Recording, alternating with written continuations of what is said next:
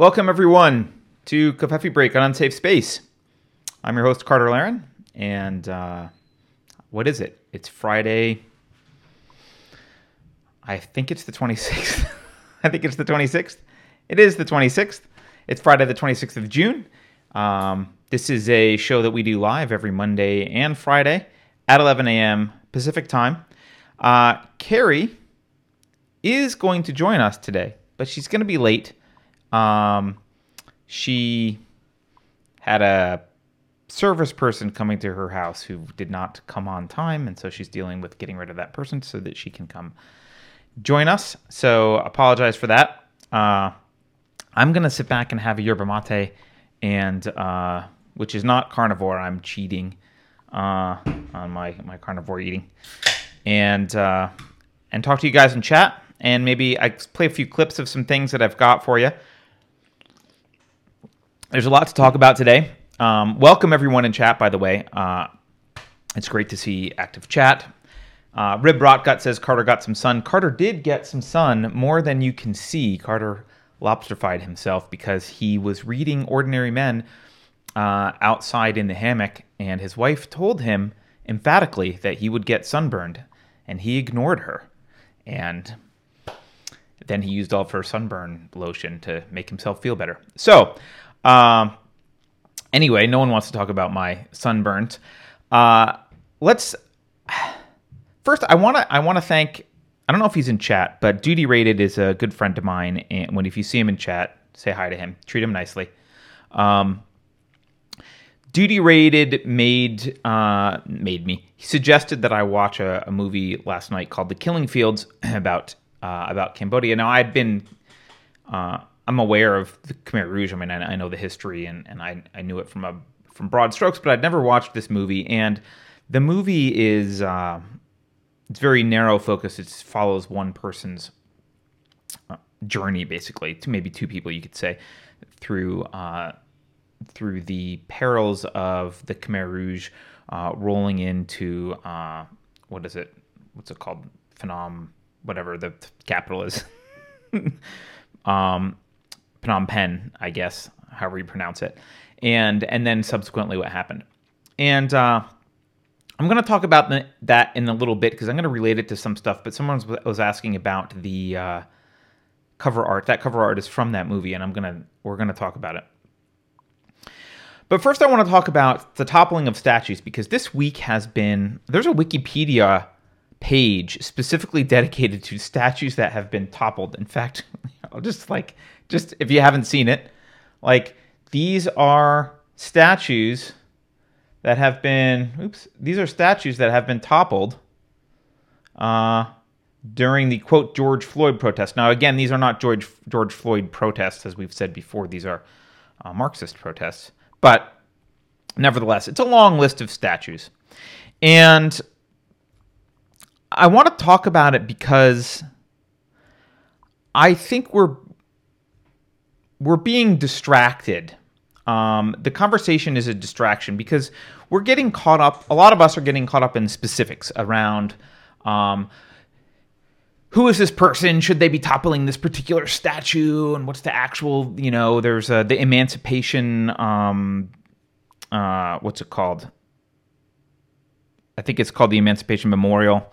Was one of the ones that's targeted to be taken down or attacked, or they're trying to defend it. And, people are trying to talk about, the freed slaves funded it voluntarily, and Frederick Douglass was, dedicated the statue. And then the other side is saying, the slaves didn't get to choose the design, and then there's a black guy kind of kneeling down in front of Lincoln, and that's bad. So we're getting caught up in all this. And I think most of what I would call the conservative arguments, and I'm not trying to throw conservatives under the bus here, but most of the conservative arguments seem to be centered around preserving our past and tradition and the importance of history and in some kind of abstract sense. And history is important, and I don't think those arguments are necessarily wrong. I just think they're weak. They're weak arguments. And as Rib Rotgut just pointed out in chat, Republicans are largely silent. That's true. The Republicans are also largely silent. And even the voices that we're hearing are mostly, they're few and far between, and they're mostly about tradition and like I said, the importance of history in kind of some weird abstract sense. And I wanted to point out to you all that it's not, in my opinion here, it's not the statues that matter. We are getting caught up in, I think, the wrong discussion. And I'm going to play a clip from V for Vendetta. It starts with my favorite line from V for Vendetta, but that's not actually the line I want you to pay attention to. It's the rest of it. So I'm going to play this clip and we're going to talk about it. People should not be afraid of their governments. Governments should be afraid of their people. And you're going to make that happen by blowing up a building? The building is a symbol, as is the act of destroying it. Symbols are given power by people. Alone, a symbol is meaningless, but with enough people, blowing up a building can change the world. So, I want to play that clip because the conversation to be having around these statues is around symbology. I guess we'll have that conversation in a moment. Carrie is calling in my ear here, so hold on. Let's see.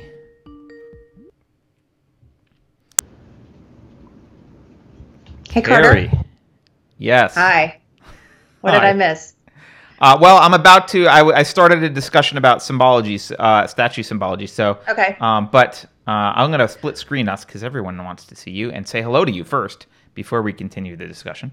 Well, hi. And just so you guys know, I'm probably going to get interrupted at some point and have to step away. My AC repairman got here a little late, and I'm dealing with an AC problem. So. Yes, but that might happen. Yeah. And all right, so I played a clip from V for Vendetta, Carrie, about statues being, or not statues, but buildings being symbols, and the same applies to statues. And the conversation I think we should be having about this is, again, Carrie and I both talk about viewing politics more in terms of individualism versus collectivism, or philosophy that way, rather than Republicans and Democrats and that kind of stuff. And really that's the battle that we're having here. Philosophically, it's this self-ownership, right? You own yourself, or you're owned by other people as a means to their ends, whatever they vote on and decide is your ends. Those are the two spectrums, right? And dictatorship is you're owned by one specific person, and socialism is you're owned by everyone, but you're owned, right? And individualism is you're unowned, right? Yes. So that's the scale that we need to be using here, right? And I have a message to the small government, which I think is most people here. I have a message to the small government people that are paying attention, and I want you to imagine. Close your eyes. Imagine a fantasy uprising. Imagine that there's an uprising of small government proponents, right? And these same statues, all the statues that are being toppled now that we're all mad about, these same statues in this fantasy, these statues are revered by the big government people. They are viewed as symbols of greatness of large government. And you're part of the resistance movement. And the resistance movement is individuals. They're all individualists. And they want to tear down the system, just like these guys do. But you want to replace the system with what the founders intended. It's a movement of strict constitutionalists, right? You want to return to the individual principles that this country's based on. And so you're tearing down these statues, and you're declaring that these statues represent the bloat and overreach of the federal government. They've come to represent tyranny instead of individualism and instead of freedom from tyranny. You probably wouldn't be pulling down Thomas Jefferson's statue like these guys are, but whatever, right? You're pulling down statues, right? In this case, you would probably be on the side of the people pulling down the statues. You wouldn't be making lame conservative arguments about the need to preserve history. You would be saying, we need to take the country back. We need to return to individualism. We need to destroy the symbology of the large government that owns you. Carrie, you can open your eyes, by the way. I don't know. Did you fall asleep or what? You told me to close my eyes and imagine, and I was waiting for you to... There's nothing more to this imaginary thing. Okay. Like, the statues are falling, but you would be on the side of the statues being toppled. What's important here, what we should be focusing on, we're in the middle of a cultural revolution in America, a bad cultural revolution, like Chinese cultural revolution in America. The question we should be asking is, what do the symbols represent and why are they tearing them down? They are not tearing them down individually. If you'll notice, they're very sloppy. They tore down a bust in Golden Gate Park here in the Bay Area. They tore down a statue of Ulysses S. Grant, or the bust of Ulysses S. Grant. It's like, what? The guy led the Union Army. Why? Why are you tearing down these statues? They're not discriminating about that. In terms of individually. They tore down, or they defaced a Stevie Ray Vaughan statue. Right. But they are doing this intentionally, and I think they're doing, I'm going to use this word, atheists. Bear with me, fellow atheists. I'm going to use a word. I think this is what I'm calling spiritual terrorism. That's what they're performing right now. They are against the people and the values, the principles of the people who value the founding of America, individualism, freedom, self-ownership, limited government. They're against you. If you value those things, you are the enemy, and they need to destroy your will to fight them. And to do that, they go after what you love because you love them. That's why they're going after the statues. Not because the statue is a particular thing, but because you love it, because you value it. That's why it's a target. It's a target because it's yours, not because it means a thing objectively. It's a target because it is yours. And by tearing down the statues before your very eyes, right, they want you to watch the destruction of your values. They're showing you that your values are not safe, right? Regardless of what any particular statue represents or doesn't represent, they are declaring war on your values. And because specifically, it's the principles of America, the founding of America, the values of the founding of the nation. And that's why this is all, that's the symbology. This symbology here is about the founding of the nation. And I'm calling it spiritual terrorism because they want to make you feel isolated, afraid, and hopeless. You're supposed to feel that your values have already been destroyed. You watched them get destroyed. Individualism is dead. There's no reason to fight it. This is psychological warfare, and it's intentional. And that's the discussion we should be having, not about whether one particular guy in the statue owned slaves or didn't own slaves or did enough for slavery, or the posture of this guy in the statue is too subservient to that. That's the wrong discussion. It's not about tradition and history. It's about why they are doing it. It's psychological warfare designed to destroy the principles and the foundation of the United States. They're not putting up statues of Marx. They're not replacing them with anything. Right? Even though we know they're Marxists, by the way. Carrie, did you see that? And we'll do that later. They're not replacing them with statues of Marx and Lenin. They're not saying these are the people we want. They are just saying your values need to die. Watch as we destroy them. That's what they're doing. And I don't see. Someone in chat said the Republicans are silent. Absolutely. Screw the Republicans because they're silent. But even the conservatives mostly aren't making this point. They're making mealy-mouthed points about the importance of history. Well, that's my rant. Sorry, Carrie. I'm kind of on board with you, but kind of not, because, because I agree with you that this is spiritual terrorism. I just don't. How would you suggest people talk about it in that way if they're not talking? Because if you start talking with someone who supports this, here's a great example. Okay, here in my little town, that same woke city council member I've mentioned before, in her little group of woketivist robots. Mm-hmm. They are trying to tear down. There's a statue there that's been up for 100 years on the square, and it's a memorial to Confederate soldiers who died. They are trying to take that statue down, and they've been out there protesting at 9 a.m. like every week. They're really ramping it up online. They're trying to get it. They just moved it into the last city council meeting. They got they're really great at organizing. They got a bunch of their little zombies to all send letters. Yep. They're all in these groups. I'm in some of the groups. I see them. They're really great about here, send this, copy, paste. Here you go.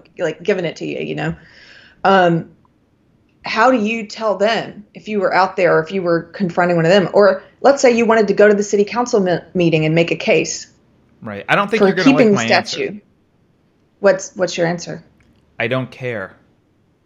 I would use I would let the statues get pulled down and use it to rally the troops about why the statues are being pulled down, and to point out what the enemy is about, and let the enemy show themselves and fight the enemy. We can rebuild statues. We cannot if we spend our time arguing in city council meetings about keeping up statues of Confederate monuments, we lose. That's a distraction.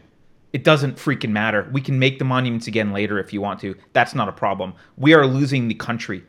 We are losing. So you let them pull down the statue, and then what?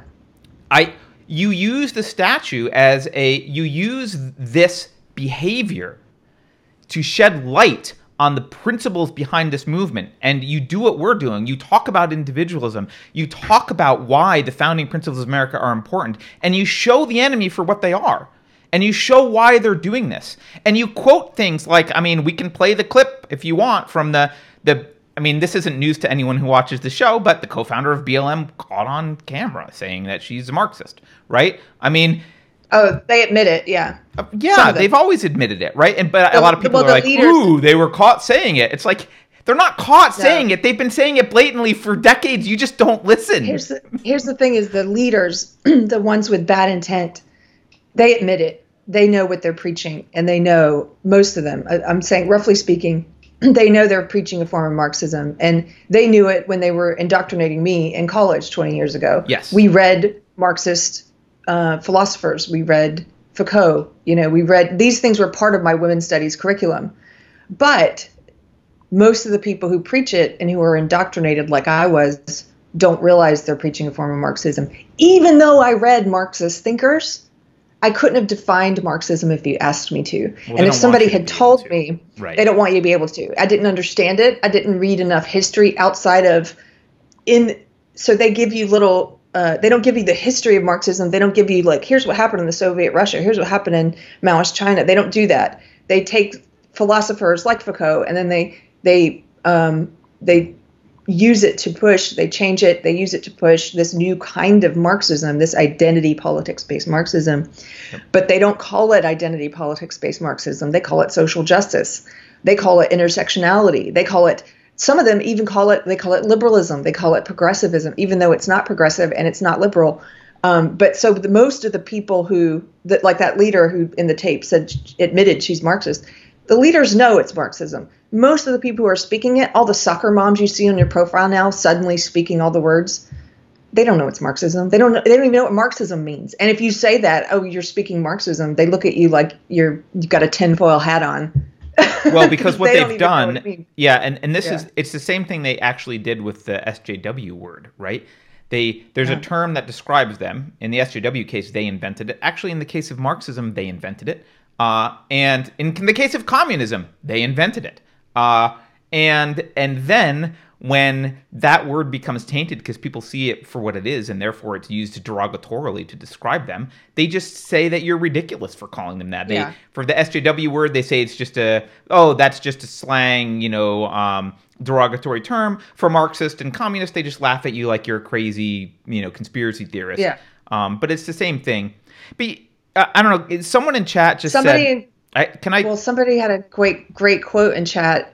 You might be about to read the same one. The Solzhenitsyn, Judson, great quote. And you guys should all read some Solzhenitsyn. It's very applicable to what's happening right now. We do want to get to the Gulag Archipelago at some point in book club. It's just such a dense read. I've only read part of it. It was so dense. But anyway, he says, quote, "You cannot destroy a people unless you sever them from their roots." Right. Well, he would know. Yeah. And that wasn't what I was going to read in chat, but it's a good quote. Okay. I was going to respond to someone who said, but the statues are part of the fight. I disagree with you, Carter. The statues are part of the fight. We need to fight. Look, I strive to be reality focused, right? And that makes me sometimes more optimistic than most people, sometimes more pessimistic than most people. I'm not always right about my levels of optimism or pessimism, but I'm striving to be reality focused. And, when let's talk about war. When your femoral artery is severed and you're on the battlefield, you don't have much of a choice. You got to amputate the leg or whatever. I don't know if that's correct medically, but sometimes you got to lose a body part to win, to survive. And to rally the troops. You don't cut off your leg to rally the troops, but look, you will. No, but if we get distracted, arguing about statues, which I agree are part of the war, but they're a battle that we need to I think they're a battle that we need to like lose intentionally. We need to just say, fine, we're still going to argue against it, but we're going to use it to show people how vile you are and what you're doing. And we're going to draw comparisons like Solzhenitsyn to what happened in the Soviet Russia, to what happened in China, to what happened in the Khmer Rouge. We're going to show people what you're doing and the essence of who you are and what you're fighting. And they will I want people angry that you're tearing down statues. Go ahead, right? Like, that's what we want that. And I know there's going to be people in each town that are going to want to fight the statue, and I guess you fight it on whatever grounds you can. But in terms of the overarching war, this is much bigger than statues. This is huge. Oh, this is and if huge. you don't think that we are, like, if you don't think that we're on the verge of extinguishing Western civilization completely, you're wrong. You're blind. We are close. I would say you are blind. I was really going into Covfefe today. I was thinking about what I wanted to talk about, and I came in. I started this day incredibly frustrated because I saw someone on social media, a friend of mine who I know in real life, who was posting something. I mean, it's the Scott Adams thing. It's like we are watching two movies, and I have a growing frustration with the people who still can't, who I feel like are watching the completely wrong movie. They're watching the propaganda. They're buying into the narrative that the legacy media is feeding them. And it doesn't matter if you're right or left. This over here, the stuff they're trying to teach you to believe is false. And I just don't understand it. I'm like, you would have to be blind not to see it now, because everything's ramped up in the past few weeks. How can you not see it? Look at the opposing headlines. Look at the media. This person was saying, oh, Trump is politicizing the virus and blah, blah, blah. I'm like, politicizing the virus?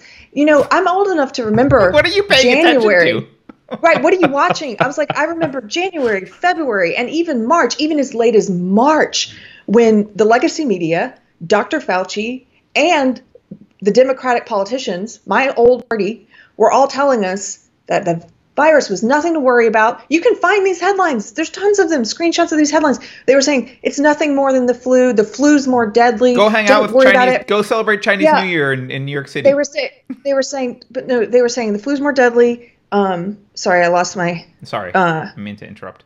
That's okay. No, I want to have a back and forth with you. I just anyway. They were telling us the flu was more deadly. They were saying that Trump was racist for shutting down travel from China. They told us this back in January, February, March. They also said, in March, as late as March, the Democratic politicians were telling us, don't worry about this. De Blasio in New York in March said, go out and see a movie. Everybody go see a movie. Pelosi in California, in San Francisco said, go to a Chinese parade. This is nothing to worry about. And then what did they do? Then they changed on a dime. They did a complete 180. And then then they go straight to government forced shutdowns, which is unconstitutional. After discouraging voluntary shutdowns, voluntary isolation, they went straight to government forced shutdowns. And then what did they say? They bagged on him. They bagged on Trump for not being a fascist enough, for not being a dictator, for not doing a federal lockdown. So they went from over here to over here, just trying to get on both sides of him, attacking him completely hypocritically from different directions. So they go over there, and then it's like, I'm also old enough to remember. They said this is only a couple months ago, and you know this. You're old enough to remember February. Yeah, in March and April and May. And I remember how it was a relentless hammering into our heads that if you were a small business owner or if you were a person who was unemployed and the unemployment rates hit like 40, 45 million, I don't even know what the number is anymore, that if you were out in the streets protesting for your right to provide for your family, that you just wanted haircuts and that you wanted Granny to die and that you would be taken to jail. They went on the cameras in Chicago. That mayor went on camera and said, we will take you to jail. They were very firm about it. Okay. And then what happened? Then these leftist Marxist protests started, and now they're suddenly like, oh, these protests are fine. They even got health experts to release a statement saying, we encourage these protests. These protests are good for your health because they're a social justice issue. You should go out. And you can look at the news coverage. We've posted these before. The screenshots from NPR, NBC News, some of them within 2 hours of each other, they run a headline saying, Trump is intending on continuing his campaign trail and he's going to have lots of people at his rallies in this deadly coronavirus panic. Right after that, 2 hours later, headline, it was a beautiful scene with the protesters all singing together. And it's a picture of like thousands of people and they're celebrating it. Without any shame, they're putting these things up back to back and telling us this is not okay, but this is okay. How can you look at that? And I've shared those screenshots with the people who are still on this Trump derangement syndrome train, the people who I think are watching a completely fake movie. I'm like, look at this headline. How can you dispute this? Why do you like being lied to? It's not about Trump. It doesn't matter who it is. The media. The politicians, they're lying to you. They have no respect for you. And they use the word gaslighting in the incorrect way all of the time. This is gaslighting. This is when your media tries to make you feel like you're crazy because you're looking at these things that are so oppositional that they're saying this is okay and this is not. And you're being told to believe, no, there's nothing wrong with that. Everything's cool, guys. Our narrative is that Trump fucked everything up. And I'm sorry for the language, and that he's been wrong from the beginning and everything is his fault. Yeah. And that protests are okay if they're for social justice, but they're not okay if it's about feeding your kids. Right. Well, the virus can tell whether you're very upset about George Floyd or whether you need to eat. And obviously one is more important. Yeah. Can you just on the end of this rant, can you put up 3 of the, I know I'm taking over, but I just okay. Last little bullet point. You got a rant going on. I sent you 3 images. Well, this is where my head was at this morning because I just had a complete, I don't understand how people can be so blind. It's like from a psychological perspective, I think it's probably fascinating. You could study this, how people could be so committed to a false narrative that they will literally look at these headlines in black and white, staring you in the face that they're lying to you and still say, that's irrelevant or that's not the real story, or I just don't get it. So I sent you 3 screenshots. This is something Tim Pool posted, or I think it was 4 screenshots. Now, here's this is one. It's the same thing. I can show. Yeah. Can you see this one, Carrie? Mm-hmm. He says the game was rigged from the start, and then he shows us 3 headlines. So one of the headlines basically says it's hard to read, actually, but yeah, you have to. They're all kind of cut off a little bit. But basically, this one, okay. Here, I can go back to that one. Sorry, there you go. Which one do you want? Any of them. Okay. Well, start with this one. Can you read it? No, but I think it says COVID-19 contact something about George Floyd, something despite something. Oh, do you have the individual screenshot of that one that I sent you? Oh, was that? Yeah. Let's start there. So, okay. Read that one. New York City reports no protest-related upticks in COVID-19. So here's the media telling us that, hey, guess what? We were right. The virus is smart and it knows what you're protesting about. This is on the 24th. And yep. Okay. Yeah. So it says there were no protest-related upticks in COVID-19. Now look at this other headline. Now this is after the protests against the shutdown. The lockdown protests may have spread the virus widely, cell phone data suggests. Right. Now, what's the missing thing here? Look at this third headline. Do we have? Hold on. Let me see if we got the third headline. Oh, the third headline was the first one, basically, that I didn't get. Hold on. Yeah, hold on for a sec. Sorry, guys. This one is New York City COVID-19 contact tracers are not asking about George Floyd protest participation, despite fears of a new virus wave. So this was from June 14th. So June 14th, we find out they're not actually even asking. They are excluding the leftist protests from what they're asking people about where they've been, from contact tracing. And then lo and behold, 10 days later, they say, hey, guess what? The leftist protest had nothing to do with the new spike. Yeah, because you didn't ask about if they went to a leftist protest. Well, that's how you do news nowadays, Carrie.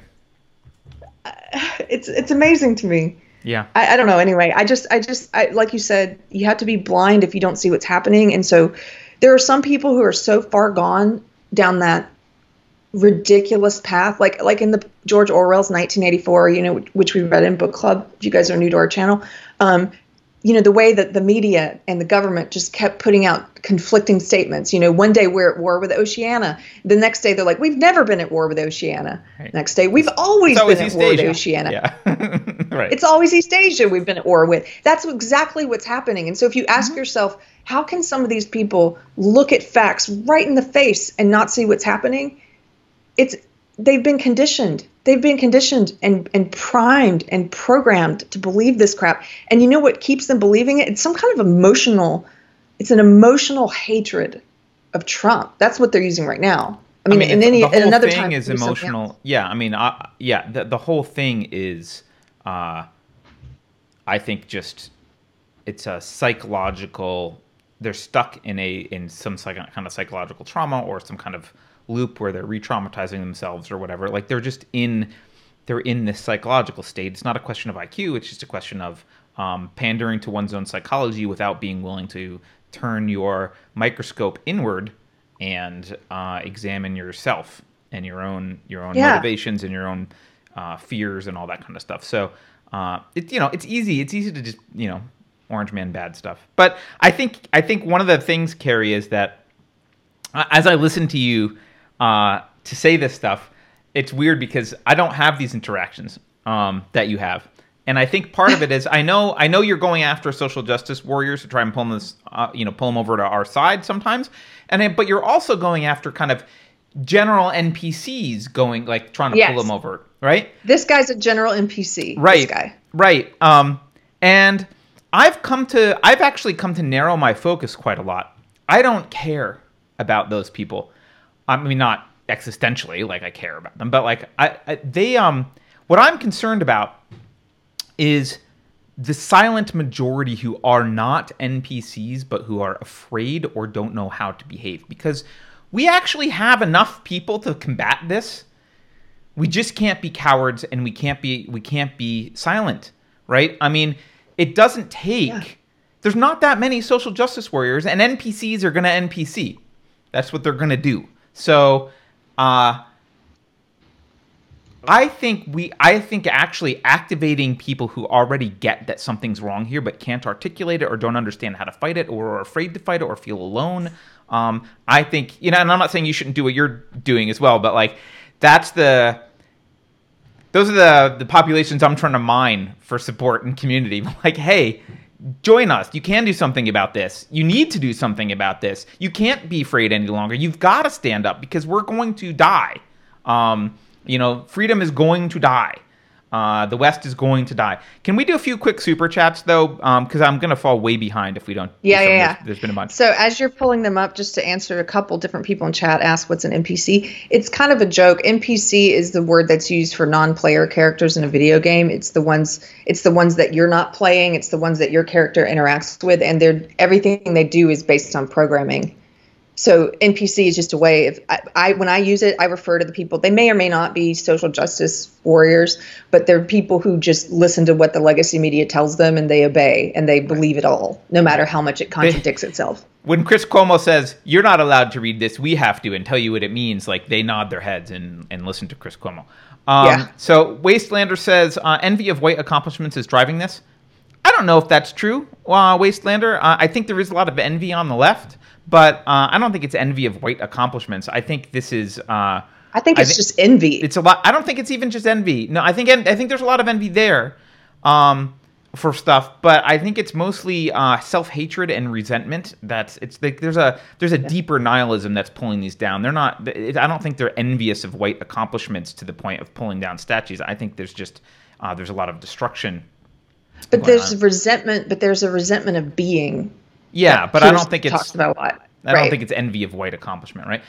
Kent Onufrichuk says, could you talk on the Kafka trap of their training? Well, Carrie can probably talk on the Kafka. I mean, I could, but she's probably the quick person. Example, Kafka trap of their training. So they teach you they make up these, in some cases, racist and sexist phrases. They use a lot of racist and sexist phrases where they make a judgment and an assumption about an entire group of people based on race or sex. Here's a great example, white fragility. So a white woman, a very successful and wealthy white SJW, what I call a professional SJW, Robin DiAngelo, wrote this book, White Fragility. It's currently on the number one bestsellers list right now. Everyone's reading White Fragility. Read it. What she tells you is that if you disagree with her and you don't believe that white fragility is a thing, well, that's evidence of your white fragility. A Kafka trap, there's no way out. Anything you answer makes you guilty. You just have to comply. There's no Kafka trap is the logical, like, so for those of you who are like more philosophical minded and don't know Kafka, a Kafka trap is basically the null hypothesis, a lack of a null hypothesis in science, right? So like, no matter what outcome I get in this experiment, it validates my hypothesis. There is literally no way to not validate my hypothesis. All of social justice ideology is built on no null hypothesis. The entire field has no null hypothesis. Right. White fragility, no null hypothesis. Systemic racism, no null hypothesis. None of this. It's all like that. All right. Marina says, I couldn't read White Fragility. It was disgusting. It is disgusting. I don't think you have to read it. I know Carrie wants to. But if you want to know what it is, read it. We're not going to do it for book. Somebody was like, why don't you read these for book club? Because book club is supposed to be fun. Because I get to be involved in picking the books for book club, and there's no way in hell I'm going to waste my time reading crap. That's why. Cemetery of Choice says, do gulag in small chunks. Gulag Archipelago. Yeah, if we do it, which I think we should, we're probably going to have to do it in chunks. We may even have to do Atlas Shrugged in chunks, which we haven't talked about yet, which is, I think, our next book. But yeah, we'll probably have to do it in chunks because it's long. Okay, Thomas St. Thomas says, Carter, I like what you're saying, but where's the line? How do we know when to start the pushback? Okay, so I think what he means is, by the way, I think Thomas, I haven't actually hit the publish button, but I think he has a new article. He's been publishing articles on the Unsafe Space Medium. Hi, Thomas. Publication thing on Medium. So check him out. They're awesome articles. He's a great writer, and they're short, sweet, very clear, and poignant. Anyway, to answer Thomas's question, I'm not saying we don't start pushing back. What I'm saying is we can disagree on this stuff, guys. This is a tactical question. I'm making a tactical argument here, right? I'm not saying the statues don't matter. I'm not saying they're not part of the war. I'm saying, what's the line from Princess Bride? Never get involved in a land war in Asia. I'm like, we can't spread ourselves too thin here. We have limited resources. What matters actually, like fundamentally, I would love to save the entire country. I would love to return all of the United States back to a limited government and I'm in. I think that's very unlikely. But even if it's possible, I know for certain that what matters most, the most important thing is that somewhere on the planet, the torch of freedom, the idea of individualism remains alive somewhere. There needs to be some spot, even if it's a single state, there needs to be a spot where humanity, freedom can survive, where individualism can survive. Because, by the way, there's nowhere to flee.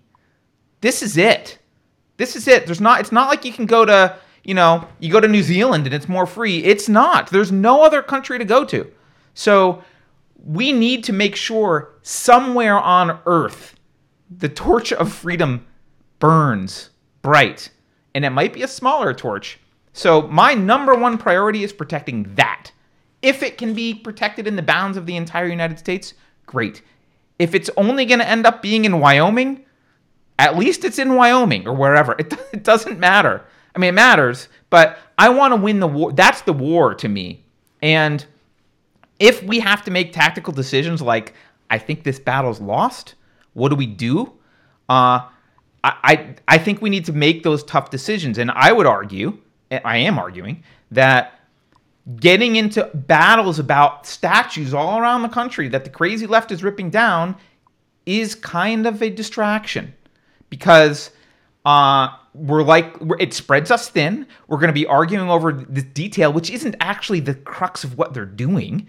We should be, I would choose to, voice some opposition so people can see there's some opposition. They're going to win anyway eventually. They're going to win. They have control over the local government. They've got control. They're going to do it at night when no one's watching. They're going to win. They're going to tear the statues down. So, sure, voice a little bit of opposition. They're going to tear the statues down, but put your effort into showing people how evil this ideology is and how much of a threat it is to freedom, and figuring out and waking people up philosophically and explaining to people that, look, they're coming for you, right? Today it's the statue in my town. Tomorrow it's the statue in your town. Then it's your kid's school. Then you're going to get on a boxcar. Whatever it is, it's not far-fetched that it will get to that point.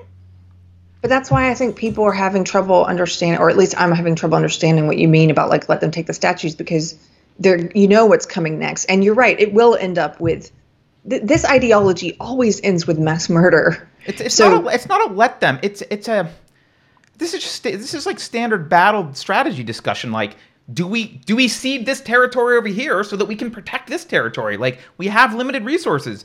That territory is lost. We're going to lose the statues, people. Okay. Lose them. Focus on something else. You got limited time and resources in your life. Focus on something else. Figure out where to move. Take over a state. Do something, right? That's not fighting statues in every little town. That is a losing battle, and ultimately, it's a waste of your resources. That's my view. You can disagree with me. We're still on the same side. This is a tactical discussion about. And so when, Thomas, you're saying, where do we draw the line? I draw the line at the statues. The statues are rad. That's a line. But we're going to lose that town. That territory is going to be lost. And we've got a war over here we got to fight. And we got to pull the troops in and focus on the main battle.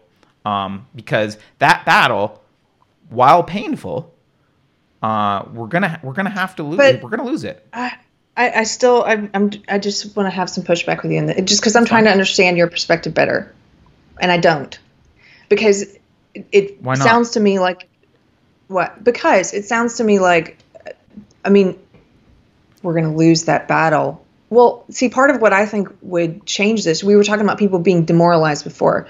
The point of them taking down the statues is spiritual warfare. They want to demoralize you and make you believe that the entire country is now opposed to the principles we were founded on, opposed to individualism, opposed to liberty, opposed to free speech, opposed to equality for all.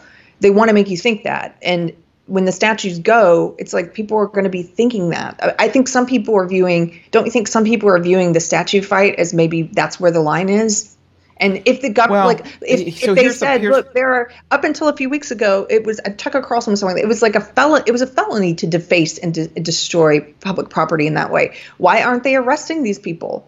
Wouldn't that be a line? That's why it's lost, right? The FBI is literally kneeling to Black Lives Matter outside of the federal building in Washington. So this is literally, yeah. It was mostly administrators, but yeah. It was mostly administrators, yes. They were wearing FBI garb, right? So, this is, they've been telling you for decades that the deep state doesn't exist, that you're a crazy Alex Jones conspiracy theorist because the deep state doesn't exist. Why do they want you to think it doesn't exist? Because they own it. It's theirs. They own the deep state. That's why they don't want you to think it exists, because they've infiltrated it. It was converged upon a long time ago. They own the deep state. They own Joe Biden. The guy's a babbling fool. The latest commercial, he literally can't even say his lines correctly in the Joe Biden commercial. My friend shared this with me, and he screws up the line at the beginning of his commercial, and all I could think was, let's just put your producer hat on. There was a day of filming, maybe just an afternoon, and they had this guy, they had the lines written down. They must have done take after take after take after take. And the best one they got, he still fucks up the lines. Joe Biden is a puppet for them. They want to install him, and he's owned. I'm not sure he knows where he is. It doesn't matter. He's it doesn't owned. matter. He's owned.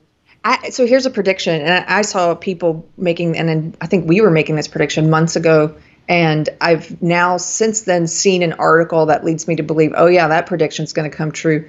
They're going to use, speaking of politicizing the virus, they're going to use the virus to say we can't have the debates. But the real reason we can't have the debates is they can't put him on a stage. Right. Of course not. You can't have Trump against Biden. Right. No. Well, and so but can we get back to the statue thing just for a sec? Because I know you're still in disagreement, which is fine. We may end on disagreement here, but what I'm saying about the statues is not that it's not a battle worth fighting, and it is spiritual terrorism. Like, that's true. What I'm trying to say is it's also probably ultimately a losing battle, and it's actually it's symbolically essential, but it's not actually essential. And if you can judo move it, you can use the symbology to your advantage. And that's what I'm suggesting. I'm suggesting, like, look, instead of wasting a lot of resources and energy fighting this battle and losing and feeling spiritually depressed about it, let it be a way. Point to it. Spend your energy pointing to it, showing other people that are kind of asleep how bad the left is. Judo move it. Turn it from something that's spiritually disappointing to spiritually angering. Get people angry about it. That, like, it's going to happen. Instead of making it a battle that you lose, make it a demonstration of how evil the enemy is and point out why they're doing it and what their ideology is. Use it to anger the right people instead of depress them. I'm suggesting, and I'm not a tactical expert. Someone suggests we should read The Art of War. It's been decades since I read The Art of War, right? But I'm suggesting, like, if you can judo move this a little bit and say, look, they want us to be in these battles about each little freaking statue and blah, blah, blah, blah, blah. They want us to be arguing about this crap. They'll tear it down at 2 a.m. and life will move on. Instead of doing that, we can be standing back, not addressing them for the most part, but addressing everyone else, saying, look what they are doing. This is what they're about. This is the threat you face. They are coming after your way of life. They are coming after the foundational principles of this country. Now is the time to pick up your intellectual rifle and go to battle, right? That can be used as inspiration rather than, you can turn that terrorism on its head. I think you can judo the terrorism, is my point. And that's what I'm arguing. Okay. I can get with that. Quick thing I wanted to respond to. I responded in chat, but I just want to say it here. Mark was asking, he said it sounds like you guys believe that the DNC is beholden or puppets for BLM. And I just want to clarify, the DNC has become, like the media and like almost all of our cultural institutions, have become beholden to SJW ideology. They're all speaking my old ideology. It's this kind of identity politics-based Marxism that's married to postmodernism in a weird way. But it's all about identity. It's all about, they believe the best way to look at the world is as a struggle between these identity groups for power, and that we need to redistribute the power among groups. They're collectivists, just like white supremacists. They don't look at you as an individual. They look at you as whatever racial group or sex group or sexuality group you're in, or whatever, an endless number of identity groups. That's how they view it. So BLM is just one part of social justice ideology. You think of it like an umbrella. There's a social justice umbrella. Under that umbrella, there's BLM. There's the feminist part of the social justice movement. There's the LGBT part of the social justice movement. There's the radical trans part. There's the fat positive part. There's the mental health justice part. They keep coming up with new parts of it. And they basically go in and they cannibalize these movements, and from the inside out, they've cannibalized the ACLU. The ACLU used to be about civil liberties. The ACLU had an internal coup a couple years ago. I don't know if you guys remember this. There were some internal documents leaked. They had a fight. They had a civil war basically within the ACLU, and the woke SJW people won. Right. And so the ACLU has now said, they won't say this explicitly, but they basically said, social justice is our number one priority. Like they will not, they're not about civil liberties anymore. They should change their name, because if it conflicts with social justice ideology, they're not going to stand up for your right. They're not going to stand up for free speech or liberty. They're going to push this ideology first. That's why if you look at the ACLU social media feed. It's complete woke nonsense. Biological sex isn't real. Men can have periods. They're pushing this same belief system. So that was just one caveat. Just my opinion of the DNC is, I don't believe that all of DNC leadership is social justicey. I think probably a lot of them are grifters, and they recognize that this is the way that the party's going, and this is the grift to get on board with. And Hillary Clinton is probably the primary example of what a grifter looks like, right? That's what a grifter is, and she'll speak woke all day if that's necessary. And I don't even think, honestly, I know this sounds cliche, I don't even think Biden's a grifter. I kind of think I'm starting to feel sorry for Joe Biden. I kind of think I do feel sorry for Joe Biden. Something's going on with him that's just, if he had family around him that loved him, he would not be in this race. All right, let's do a few super chats. There's a lot to talk about here, but let's do a few. Thank you guys for the super chats. We're going to take a break so we can thank you all for the super chats because we really appreciate you. Thank you, Wombat of Doom. She says, best Carrie rant ever. We need this rant on a clip so we can post it over and over. Beverly? Beverly. We have someone working on clips. I don't know if she's watching. We have an excellent volunteer who's been helping us with clips. Which they will come out soon. It's not her fault that they're not out yet. It's my slowness. Okay. Thank you to Blackbeard. Blackbeard says, pulling down statues looks like the 2 minutes hate. Yes.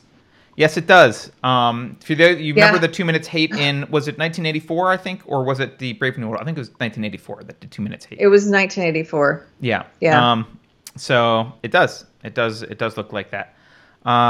Let's see. Hold on. Little Ragamuffin.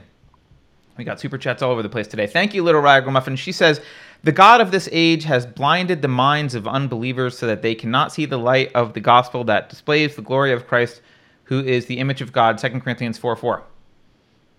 Alrighty. Thank you, Little Ragamuffin. Thank you, Little Ragamuffin. There's definitely metaphor in there.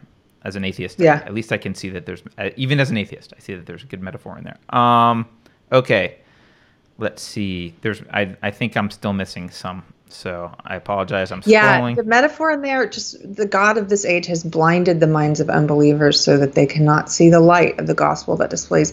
So even, I see what you're saying. So even if you're not a Christian. Well, notice the word God's not capitalized. It's the God of this age. It's the idol worship that's blinded the mind. Yes, the God of this age has blinded the mind. Right. And that's I think that's exactly true. You don't have to believe in God or Christ to see that. There's a lot of atheists and agnostics who have started looking at the Bible as just without having to be believers, as a book of wisdom, of accumulated wisdom, some of the oldest stories and the oldest wisdom that's ever been passed down. And I think, anyway, thank you for sharing that, Little Ragamuffin. Thank you to Sylvia Pozos. She says, I agree with you, but for some people, speaking up equals perpetually unemployable, total alienation, etc. And the word you're looking for is resentment, coined by Nietzsche. I don't know that word. So, can I speak to this for a second, Carter? Yeah. We absolutely understand. I'm going to speak for both of us. And I'll just speak for me. No, I do also understand that. Yeah. You can throw, I know what you're going to say, I think, and you can throw me in there with that. That's fine. Yeah. The fear is legitimate. It's real. And believe me, and for the past few years that I've been talking about my old belief system, I hear from people all the time, most of them liberals, who are very afraid of saying anything, who know that this leftist authoritarian social justice bullshit is bad, but they are too afraid to speak. And some of them are too afraid to even hit like on my posts. They want to talk to me privately about, I like this, I like that, but they can't. They're too afraid publicly to like something or share something. And I understand that. That fear is real. I went through that fear. Mm-hmm. It took me about 6 months before I wrote my first essay. And the fear is real because the consequences could be real. You fear losing your job, social status, social circle, friends, family in some cases, your safety, your privacy. You could be doxxed, like our friend Mike Harlow. These people are dangerous. My old belief system, they believe in force. That's not It's not a bug. They believe in violence. It's a feature. It's a feature of the ideology. So I totally get the fear. I think the problem is, is that I want people to know and I hope people can see this, is that if everyone who was afraid but who knew this was wrong spoke up en masse, this would be over. The problem is that this is the real world and we're all individuals. And so everyone's going to get over their fear at a different timeline. Everyone's not tomorrow going to be like, okay, let's do this. Let's all get over our fear together. It's just going to happen individual by individual. And I've seen it happen. But what happens is when you get over your fear and you start speaking what you believe to be true, you become more confident. You get better friendships and relationships.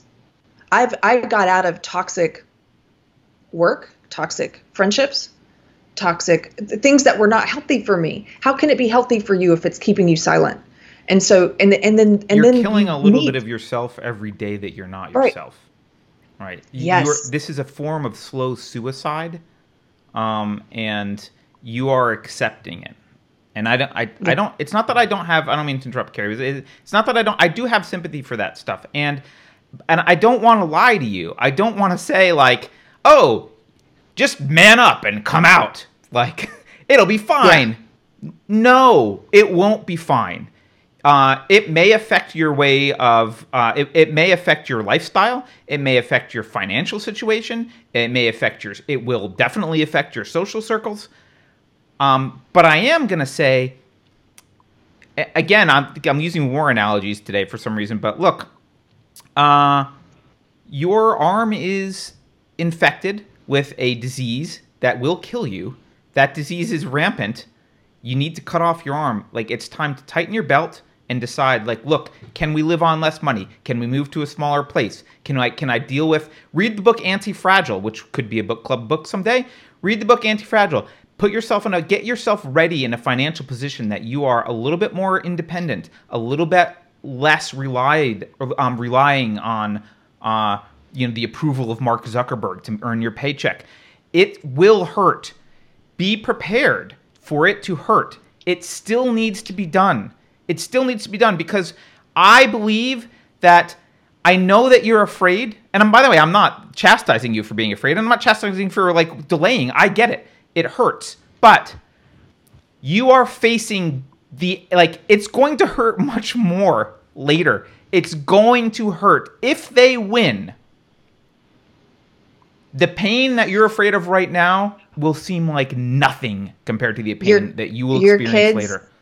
Like right? The world that your kids are going to live in is, I can't. I mean, it's literally, I don't want to be hyperbolic, but this is the ideology that ends up putting people on boxcars and shooting them in killing fields. That's this ideology. Now, they're not doing that today. No one's saying that they're even saying that, but is it possible? Let me tell you something. A lot of people know that my wife grew up in China. She's got still a lot of ties to China. Her family's in China. The older generation, like her parents' generation, lived through the Cultural Revolution. They saw the Cultural Revolution. Now, interestingly enough, obviously, they tried to get their kids to the U.S. They tried to get out of the U.S. Right? They wanted to escape. A lot of them ended up sending their kids here for college or whatever, and their kids are here. Now, in the past few years, so they recognized, by the way, the value of some of there were positive changes in China. Things were being opened up. Obviously, the economy's grown. They got a little bit more freedom. Still authoritarian dictatorship, or not dictatorship, but authoritarianism. But got a little bit more freedom. They recognized a few years ago when Xi started to lock things down, they recognized like, oh, this is bad. And they started telling their kids like, oh, we actually really need to get out of China because the positive progress that's being made is now being pulled back by this guy. This is dangerous, right? So, and they were correct about that. Things did get worse. They were right. But you know what they're saying now to their kids in the U.S., their adult children in the U.S.? You want to guess what they're saying, Carrie? They're saying they're noticing the same signs. They're saying, get the fuck out of the U.S. right now. It's the Cultural Revolution. You are in danger. Get out. We've seen this. Come home to China. It is safer. It sucks. Everything we said about Xi sucks. It's safer.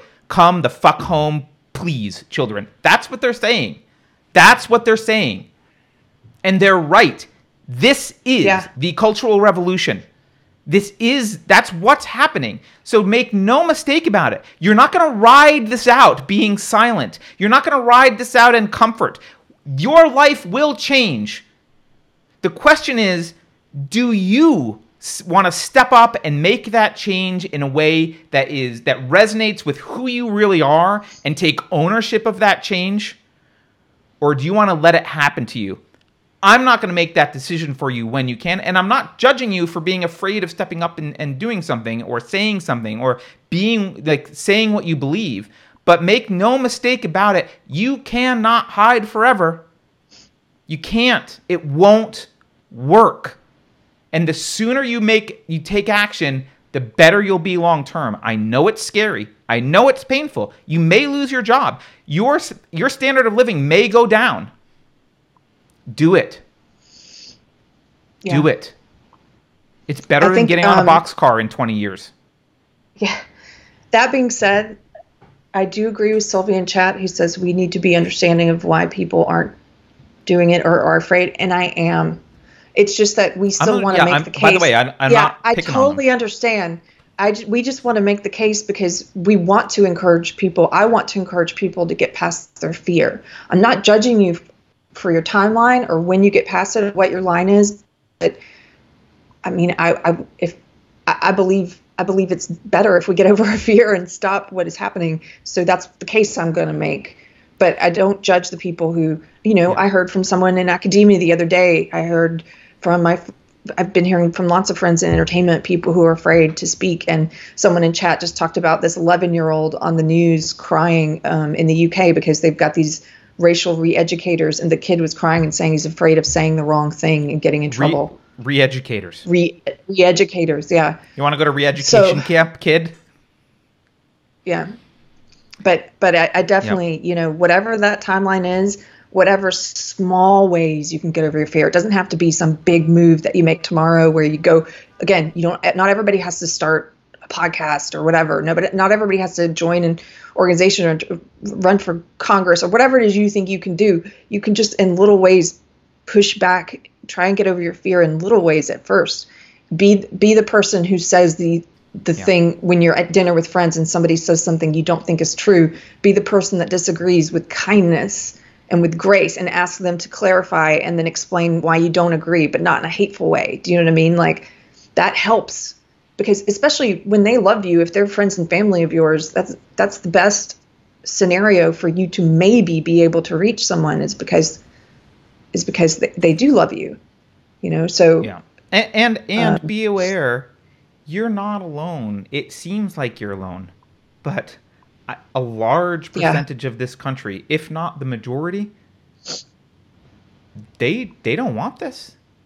They're just afraid. They're just afraid, just like you. That's what it is. And look, I have empathy for, again, I wanted to emphasize, I know I'm sounding harsh. I have empathy for you. I'm not saying you got to do it and you're a jerk if you don't, or you're a stupid coward if you don't. That's not what I'm saying. What I'm trying to do, Christians love the phrase tough love, right? I love you guys, especially the people who are actually devoted to individualism. I'm trying to hold up a mirror to you. Not a mirror. I'm trying to just show you reality. This is the reality of where you are. It's a shitty situation. It sucks. It absolutely sucks, but it's the reality. And the sooner you understand that that's the reality, that's where you're living, the sooner you can act on that, the better. And what I don't want you to do is to pretend that you can stick your head in the sand or avoid being seen for the next 20 years. You can't. It won't work. So they're going to come for you either way. They are going to come for you. Look at the way that and this again, history gives us lots of examples on this. If anyone who's not completely following with what you're supposed to be doing is suspect. That's why silence is violence, right? They love to say that lie. That is a lie. But I heard from small business owners who posted the black square on Blackout Tuesday and privately told me they did not agree with it, but they were scared and they were sick having to post it. And if what they're doing is creating an atmosphere of self-censorship and fear. And this has happened over and over in history, any kind of totalitarianism, where people feel like they have to comply, but they're kind of sick feeling doing it, and they don't do it entirely. They make little concessions, but they don't make it entirely. Like one of my friends put the black square but wouldn't put the hashtags, or and they notice that. There's something wrong with her. They notice that, and they say there's something wrong. Yes, they will eventually come for you because you are not perfectly engaging in their purity spiral. You are not saying it exactly right. They can tell that there's a part of you that doesn't believe this. They will come for you anyway. Or if you remain quiet, I mean, then, oh my gosh, you're not saying anything about this? Yeah. Here's the thing. This is something to understand about the social justice warriors, everyone. You are guilty until proven innocent. You must adamantly be constantly demonstrating your innocence. You must be constantly showing that you're one of them. And so if you fail to do it in a little way, that's evidence, right? Like, you're guilty. If they can point to the fact you didn't use the hashtag properly, you're guilty, right? You are guilty until proven innocent, not the other way around.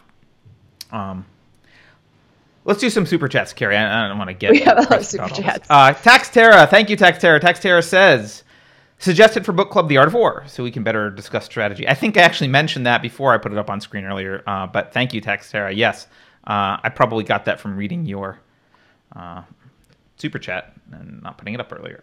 Sylvia, thank you, Sylvia. She says, correct my spelling mistake for Nietzsche. You know what? No one noticed. But... Okay. Thank you for the super chat. Let's assume that Sylvia can spell correctly, and she has the integrity to admit when she's wrong and corrects her spelling. Wastelander says we need another Cliven Bundy movement. Yes, although what's that? Kind of. Cliven Bundy's the guy who stood up to the Bureau of Land Management. Ironically enough, BLM. Not ironically, but coincidentally, also with the acronym BLM. He stood up to BLM, but it was a different BLM with respect to his cattle grazing. Yes, but I don't think there was a lot of underlying philosophy behind that. At least that wasn't articulated very well. But yeah, I agree. More Cliven Bundy type people would be great. But again, didn't he end up going to jail, or someone ended up going to jail? Like, it cost something. He's okay. But it did cost something, and someone ended up losing their life in that, and I don't remember that. But one of the first episodes we ever did, I think it was even before you were around, Gary, was like about a loss of life with respect to one of those incidents. MacTun, thank you, MacTun. MacTun just gives us a super chat, so appreciate it.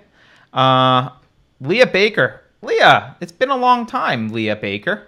Hi, Leah says. Posted my first political post on Facebook to encourage hearing new perspectives from the Black community. Thanks to you for giving me the courage amid negative comments. I imagine you probably did get negative comments, but good for you.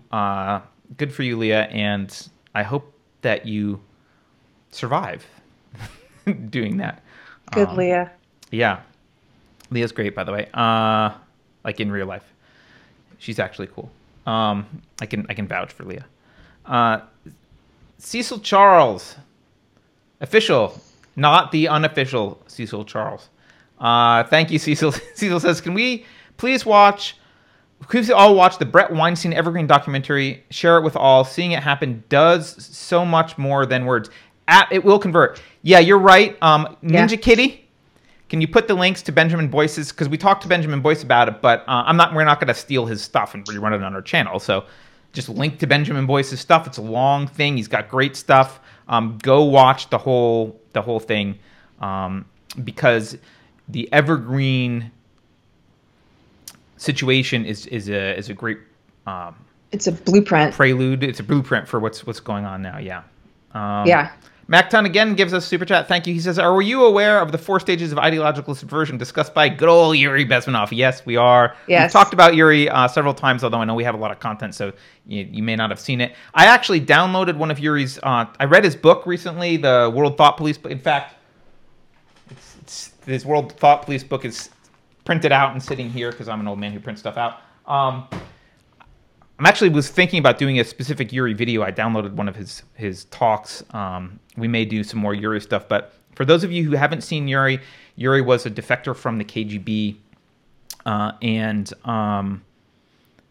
in the, I think, early 80s or 80s, whenever he defected, and he talks about the intentional communist, i.e. Marxist ideological subversion techniques, and it's what's scary is you see that they, I come away from that going, oh, we won the Cold War with like guns, but we lost it intellectually. Like we lost totally the Cold lost War it. Culturally. They went into the universities. I mean, he talks about this. Went into the universities. If you can teach a people to hate themselves, to censor themselves, to destroy their own country and their own civilization, then they don't have to come in with guns. Right. You guys, I underline this. Go watch on YouTube. Still has a lot of them up for now. Look up some Yuri videos. He did a lot of interviews in the 80s about this. Yeah, he did. Okay. Catherine G., thank you for all your effort. It really does matter. Thank you, Catherine. Appreciate it. Your super chats matter as well, by the way. So thank you for that. Angie Hoffman, thank you, Angie. Angie says, what strategy do you recommend for business owners who are being targeted by cancel mobs? Well, can I speak it depends on the business. It depends. It largely depends on the business. You want to answer it first? I mean, I definitely have something to say about it, having been a business person for a while, but go ahead. Well, so we've interviewed several people, and some of them are in chat today. We've interviewed several small business owners who've stood up to the mobs, Maria Tuscan being one of them, Tuscan Knits, Marie Buskey being another one, Skeins Yarns out of New Zealand, Little Ragamuffin being a third, who does her own small business with sewing patterns. Those people who stood up to the mob, you can ask them in chat. Marie Buskey posted something earlier that I wanted to highlight. I've probably lost it now because the chat's moving fast.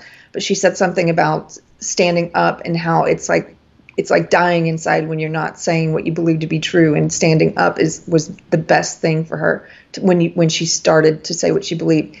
I'm paraphrasing Marie because I can't find what you exactly said. But those people who stood up have told us.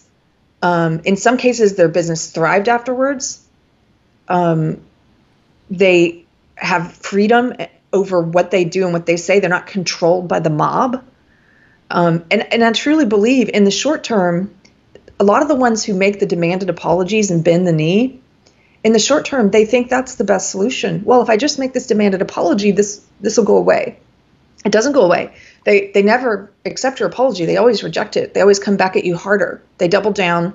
They reject your apology. It's not good enough. Make another one. Do this. Then they start making more demands. They make more demands on your business, on what kind of models you feature, showing your clothing if you're making clothing. They make demands on who you hire. They make demands on every statement you put out, every post that you make. They make demands on how you decorate your business. That's happening here in my town. Because you bend the knee, you're basically like, okay, I'm kissing your ring. You own me now. So small business owners, I say people are hungry. Again, talk about the silent majority. People are hungry for courage. And they may not vocally say anything when you refuse to take the knee, but they will come to your business and support you because you're standing up. And I think several of those people, Maria Tuscan in chat right now, my business is even more successful now, and I no longer have to pretend or be in fear. Absolutely. Ask the people who've chosen truth. Marie Buskey says, our business is stronger than it has ever been. We have given the silent voices a safe space to shop and to share. Yes, because the silent majority is hungry for courage and truth. So that's my plea to small business owners. Like, you can go that route of kissing and bending, but it's not going to end. Then they own you forever, and your business is going to suffer. And the silent majority is going to quit shopping from you because you display cowardliness. Yeah. I want to shop from people who I admire when it comes to small businesses, people who I respect, who inspire me because of their bravery. Yeah. So, I don't have too much to add to that. I generally agree. I think it depends on the business. I think, again, I want to be very reality focused. It may be that wherever you are and whatever industry you're serving and wherever your business is, you need to think about exiting, because you may not be able to sustain it. It is true that if your business is not, you basically are going to be forced to make a choice. You can't sit on the fence. As Carrie just explained, you're not going to be able to sit on the fence. You might get away with it for a little while, but it's not going to happen.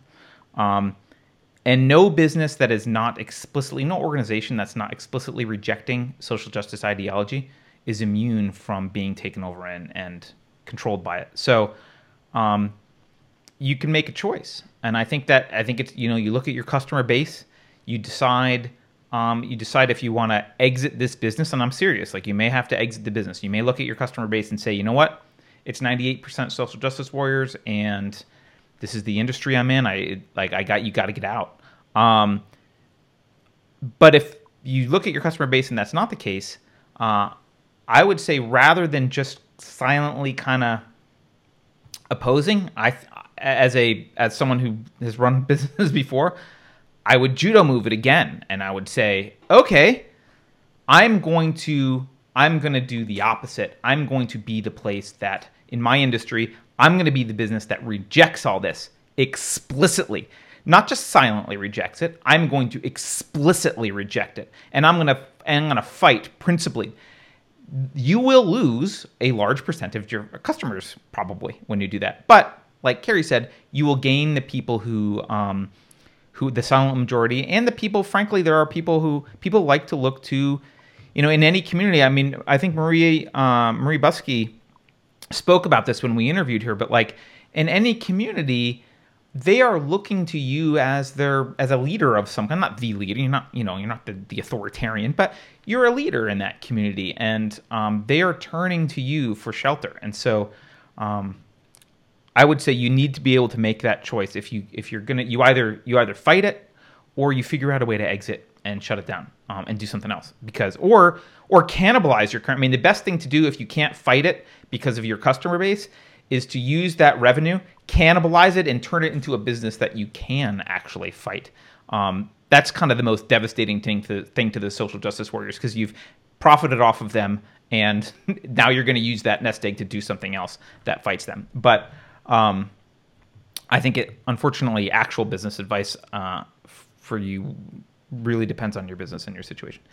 Okay. We Smoke Bitcoins. Thank you. See, We Spoke Bitcoin says, Bitcoin loves you. We love Bitcoin. I love Bitcoin. Carrie, I think Carrie likes Bitcoin. Maybe is not as tight with Bitcoin, but she likes Bitcoin. I love Bitcoin. Bitcoin is it had a lot of promises. We'll see if they pan out. Okay. Sylvia, again, thank you, Sylvia. She says, Carter, this is a thing you do very constantly, this pigeonhole. I've taken action, but I have no one that depends on me. What about parents, etc.?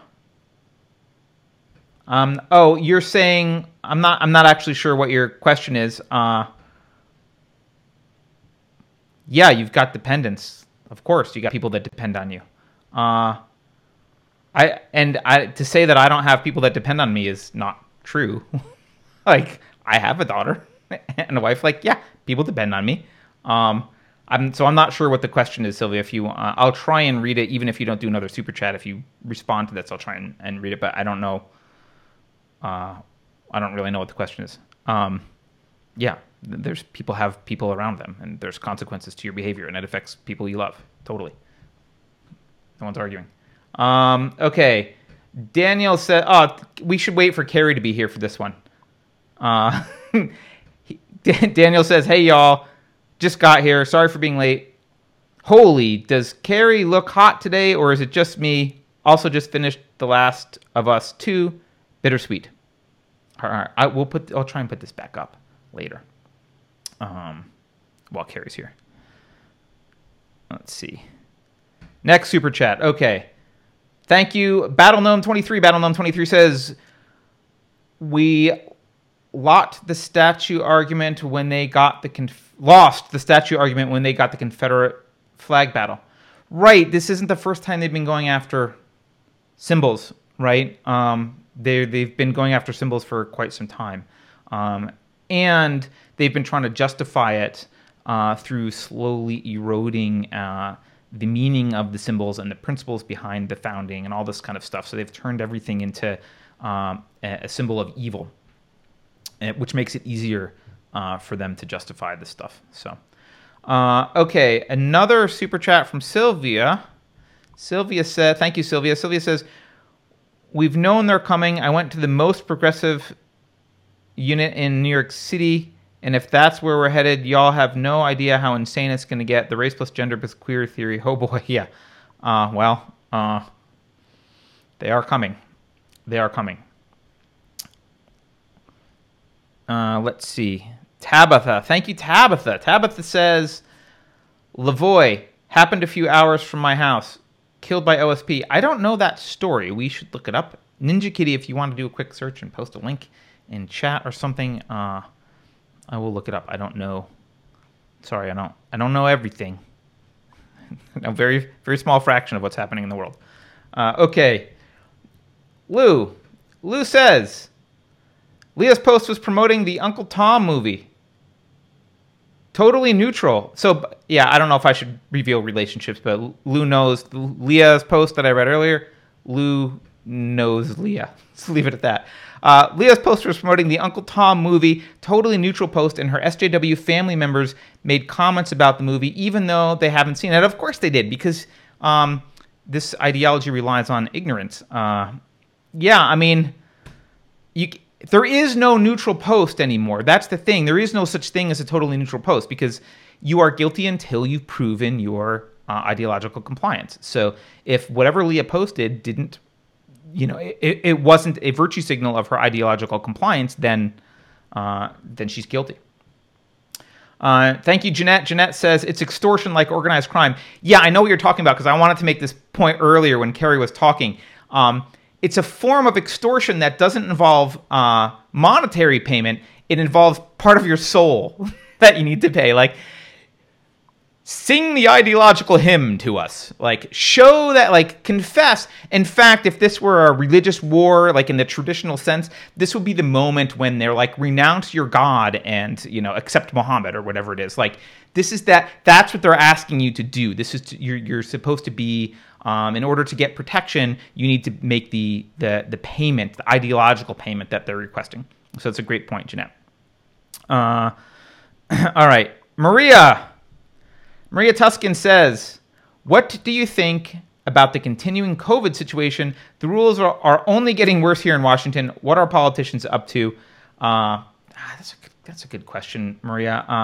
I've been kind of ignoring the COVID situation because so much else is going on. So Maria sent me this video of Jay Inslee, who's the governor.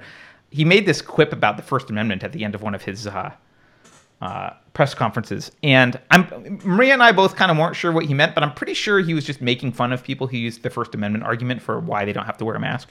Look, I don't know. It's hard. I think they're drunk on power, so they love this idea. So if you imagine the perfect government for an authoritarian, the perfect bureaucracy to run for someone who's authoritarian minded is one in which everything is illegal, and then they can cherry pick who they prosecute. So, because that's how if you make everyone a criminal, then you have absolute control. Even if you can claim that the laws are objective, if there's so many laws that everyone's always doing something illegal all the time, then you can enforce them however you want. So maybe, Maria, what's happening is they like this idea that it's illegal to assemble, or you have to do this or that. They like the authoritarianism. They like the control that it gives them, because it allows them to do what Carrie was talking about earlier, where it's like, oh, well, this kind of protest is good and this kind of protest is bad, and so we're arresting you. Look, you violated a law. We're not arresting you. Well, oops, that was an oversight. But the law is objective, right? That's their argument. Carrie, we're going through super chats. Carrie's back, everyone, by the way. I have not gotten through the super chats since you left. Oh, wow. I figured. So I apologize, guys. My AC repairman needed to settle up with me, and my AC is fixed. Yay! Good. Okay. Daniel Keene says, the best way to get good people to do horrible things is to dehumanize your enemy. That helps. Unfortunately, at my conclusion, having just read the Ordinary Men book that we read, and actually the Milgram experiment, Stanley Milgram's book, I I'm not sure that's always even necessary. I think you can get ordinary people to do horrible things just by training them to obey authority in many cases and through social pressure. Wait, but Carrie, there's another super chat we got to put up. Hold on. Okay. Here it is. It's also from, no, this is from a different Daniel. You missed it while you're gone. It says, hey, y'all, just got here. Sorry for being late. Holy, does Carrie look hot today, or is it just me? I also just finished The Last of Us 2 Bittersweet. So I wanted you to see that one, Carrie. It's very important. I just said, yeah, I am hot because my AC was off. Oh, nice. Alex Monaghan. Thank you, Alex. He says, look up and not a shot is fired by Jan Kozak. PDF is available online. Deals with communist subversion. Interesting. It sounds along the lines of the Yuri Bezmenov stuff. We will definitely look it up. Thank you, Alan. Okay. BK Mill. Thank you. He or she says, is it okay if we come up with our own Kafka traps like POC entitlement or social gaslighting warriors versus white privilege? Do you have any? We could. I think you are now. You've just made yourself the general in charge of Kafka traps for the left that we can deploy. So, Tabitha, thank you, Tabitha. Yeah, I don't want to do what they do, and I don't want to engage in Kafka traps. I know. I like the funny way you think. Yeah, it's good. It's a little bit of a judo move. Oh, Lavoy was the rancher killed in connection with Mondays. I forgot his name. Thank you, Tabitha. I also now forgot your previous question. Yeah, Lavoy, if I recall, I think I remember seeing the video. Like he ran out of the truck and was shot by federal agents. I should probably look up what you were asking me about it so that I can. What did you ask me before? Lavoy happened a few hours from my house. Killed. Yes. Okay. Yeah, so Lavoy was that. We mentioned the Bundy thing. Someone mentioned the Bundy thing. Lavoy was the person. And it's literally like episode 2 or something where we cover that. Okay, I think we got through some super chats. Somebody asked, are you guys on Locals too? Okay, here's something I want to do. Carter and I have been talking about it. We're kind of on Locals. We are going to flesh it out a bit. I think everyone's leaving Twitter. And I keep seeing Parler. And we were on Parler. We are on Parler. We are on Parler. We're going to start. I'm going to make a concerted effort to grow out our Parler community and our Locals community. I don't know which one of these, if any of these, will be the place that people go to, but we might as well put effort into it because we know we're not going to last. I mean, we've always said from the beginning, at some point, the censorship is going to get so bad, they're going to take channels like ours down. Yeah. They're going to take, and Twitter is, I mean, my original article on leaving the SJW cult from 2017 Twitter just put what did they put on it? Like a little, I forget what's the word, Carter? They put a little notice on it. A warning that the content is like, not graphic, sensitive. But like insensitive or something. Sensitive, yeah. Sensitive content, yeah. They put a warning on it and you have to go through an extra click to see it. Like, are you kidding me? That's an article about leaving my old ideology and trying to be the change that I want to see in the world and trying to make sure that my behavior reflects my beliefs. Anyway, they're going to continue what they're doing. Yeah. So by the way, Beverly in chat says, she says, use Gab. I'm unlikely to use Locals because of the money. Yeah, I thought Locals was costing money, but then the other day I went there and it didn't seem to. I don't know if maybe it does. Just to be clear, everyone, we are on Twitter, Facebook, Gab, Minds, Locals, Parlay, Telegram. I don't think I'm missing any. We just don't know, like Carrie said, we don't know where to focus our time, and we don't have anyone. I can't spend my time all day on social media. We don't have anyone to like spend all day posting on social media. So we can post our videos there, but if I just by default, if I go anywhere to just chat with the community, I usually go to Telegram chat because I like to chat directly with people. Carrie, I think, goes to Facebook quite a lot. And so maybe we should be, choosing different things, but it's just not clear. Someday we will have a team of, as Keith the Hat Guy called them, which you will see in an episode later. What are they called? Social media warriors. Someday we'll have a team of social media warriors to fight the social justice warriors. And they will be all over the place. But right now we do not have that. Let's Also, see. hey, I'm just going to plug this while we're talking about all the social media places we are. Somebody says they're going to go follow us on Parlay or on Minds. Yeah, do that. Follow if you have accounts on those other platforms. Go ahead and follow us now, even if you don't use those platforms regularly yet either. At least you're already following us. So if we get shut off here at any time, you are already connected to us there. And I was going to say, if you guys, thank you so much for the super chats and the subscribers, the financial subscribers, because you're helping us to focus more time on this. And eventually, we want to get to a place where we can hire people to help and not just rely on volunteers. And, if you can't support financially, you can support by liking the videos or sharing videos, or you can support by on iTunes, go to our podcast and write a review, do something like that, because that helps us. All that stuff helps. Yeah, absolutely. And by the way, I'm very grateful for our community. Isn't that large, but you are very active. And you're very supportive. So, there's a lot. I really appreciate it. The best thing that we can do actually is to grow. That will help us. Okay, a couple super chats. Kim Ray says, thank you, Kim Ray. She says, I love the judo analogies. Thank you for both you do. I don't know why judo's on my brain today, but I guess it is. Maybe Aikido will be on my brain next week. Maria Tuskin, thank you, Maria. She says, I want others to be the change I wish to see in the world. And that she's quoting social justice warriors. Yes, that is the SJW mantra. That is the SJW. Yes, make others the change you wish to see in the world. That's the... Change everyone except yourself. Yes. Whatever you do, don't be the change you want to see in the world. And thank you to Designer Cheryl. Designer Cheryl says, go to Twetch app built on the blockchain. I haven't been on Twitch. There's a lot of stuff like this. I mean, we can go to Twitch, I guess. I don't actually think the blockchain is necessary for any of this stuff, and I think it's not even the right technology to use because it's slow. The only reason that we need the blockchain is we can't seem to trust anyone to keep our content up. So I guess in that sense, the blockchain keeps your content there. So it's good for that. Carrie, can I don't want to... I'm not trying to go back to anything. I am kind of trying to go back to something, but we were talking about early on. We were talking about the toppling of statues and the Cultural Revolution and all this stuff. And I mentioned, I think before you were here, I mentioned this movie, The Killing Fields, and it's the title. It's the cover art for today. It's a still from this movie, and it's about Cambodia. It's about Cambodia. It's not. So I thought it would be. I thought it would be kind of general.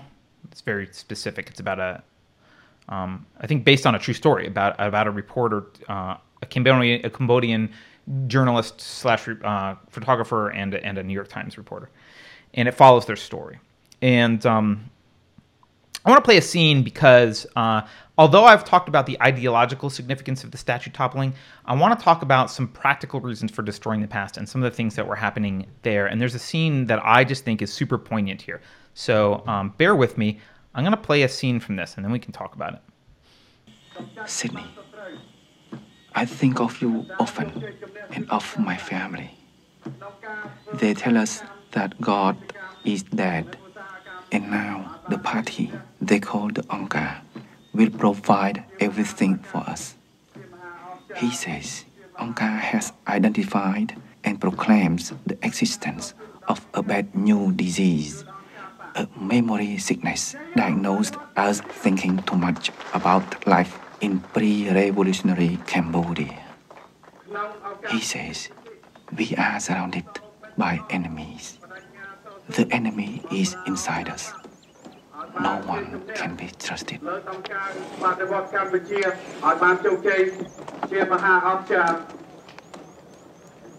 Angkar. We must be like the ox and have no thought except for the party. No love, but for the Angkar. So for those of you who are just listening, and Carrie, who I don't think could see the video, I don't know why. Sorry about that, Carrie. The scene that you're watching was this guy who was stuck in a Khmer Rouge work camp, basically, and he was fluent in French, fluent in English. He's Cambodian though, and so he needed to hide this because if they discovered, and they would, like, people would test him, right? They would speak French to him to see if he would respond, right? Yeah, he needed to hide that because if they found out that he was educated, they would kill him. And there were moments where they would have people stand up. They would say, "Oh, Angkar, which is the party, the Angkar would like to. We're going to extend an olive branch. Basically, this is a time to forgive. If you were a doctor or a professor, come and receive the blessing and forgiveness." And they would get a hug, and then they would go away, and they would be shot. They would be killed later. Because they were trying to get rid of the intellectual class. And one of the things that happens in this scene is he's talking in his head to his friend, New York Times reporter, who's back in the States at this point, and he's talking about how the Khmer Rouge has painted the enemy as something that's within. It's like virus, basically. It's a disease, and that disease is. It's a memory disease. It's thinking too much about the past, right? And remember, they set up, I think 1975 was year zero, right? This was year zero. This was destroying all the past, year zero. And if you didn't see it, if you're just listening, there's a scene in which a little kid, they're teaching kids, and the kid walks up to a chalkboard, which has got a picture of a family on it, and puts an X through the family, and then takes his finger and wipes the connection between the mom and the little kid. They're holding hands. He wipes the connection between them, and everyone claps, and they're told that you need, you can only have love for the party and for Angkar. And the reason I wanted to play this is because, well, two reasons. One, notice the intentional destruction of the family, and this is super important. And it's, we noticed this, Carrie, when we read Brave New World, which I think a lot of people forget, right? A lot of people forget that Brave New World is just as prescient as 1984. They need to control every aspect of childhood development, and part of that is destroying the family, because the family can teach you values that are contrary to the state's values or the group values. The family can give you a sense of self and independence that inoculates you against indoctrination, and so they need to totally destroy that. And the other reason for destroying the past, and again, it's fascinating to me. What the poignant thing here is, they referred to this thinking too much about the past as this disease, and the disease is within us, and we have to eradicate it. Mm-hmm. And it just reminded me of this. Got to pull down the statues. There's this disease. We can't have the past. Blah blah blah. And I want to just point out something about evil generally. I'm not talking about evil people. I'm talking about evil as ideological evil. Evil relies on ignorance and fear. Those are two things. I mean, Socrates, the ancient philosopher Socrates, actually believed that your righteousness was directly related to knowledge. He thought knowledge was the key to virtue, right? If you needed to be virtuous, you just need to be more educated. Now, I don't agree with him on that, but he did recognize that I think what he was recognizing was that evil certainly often requires ignorance. Right? Evil certainly flourishes in ignorance. And if you think about what erasing the past does, just from a practical standpoint, it does a few things. One, they are literally pushing an ideology that was responsible for over 100 million deaths last century. This democide, governments, not deaths in wars, governments killing their own civilians, right? A couple million of those, by the way, happened in the Khmer Rouge in Cambodia in the span of 4 years. And in order to accept this ideology and go preach it, I think two things are really helpful. One is you don't know anything about the past.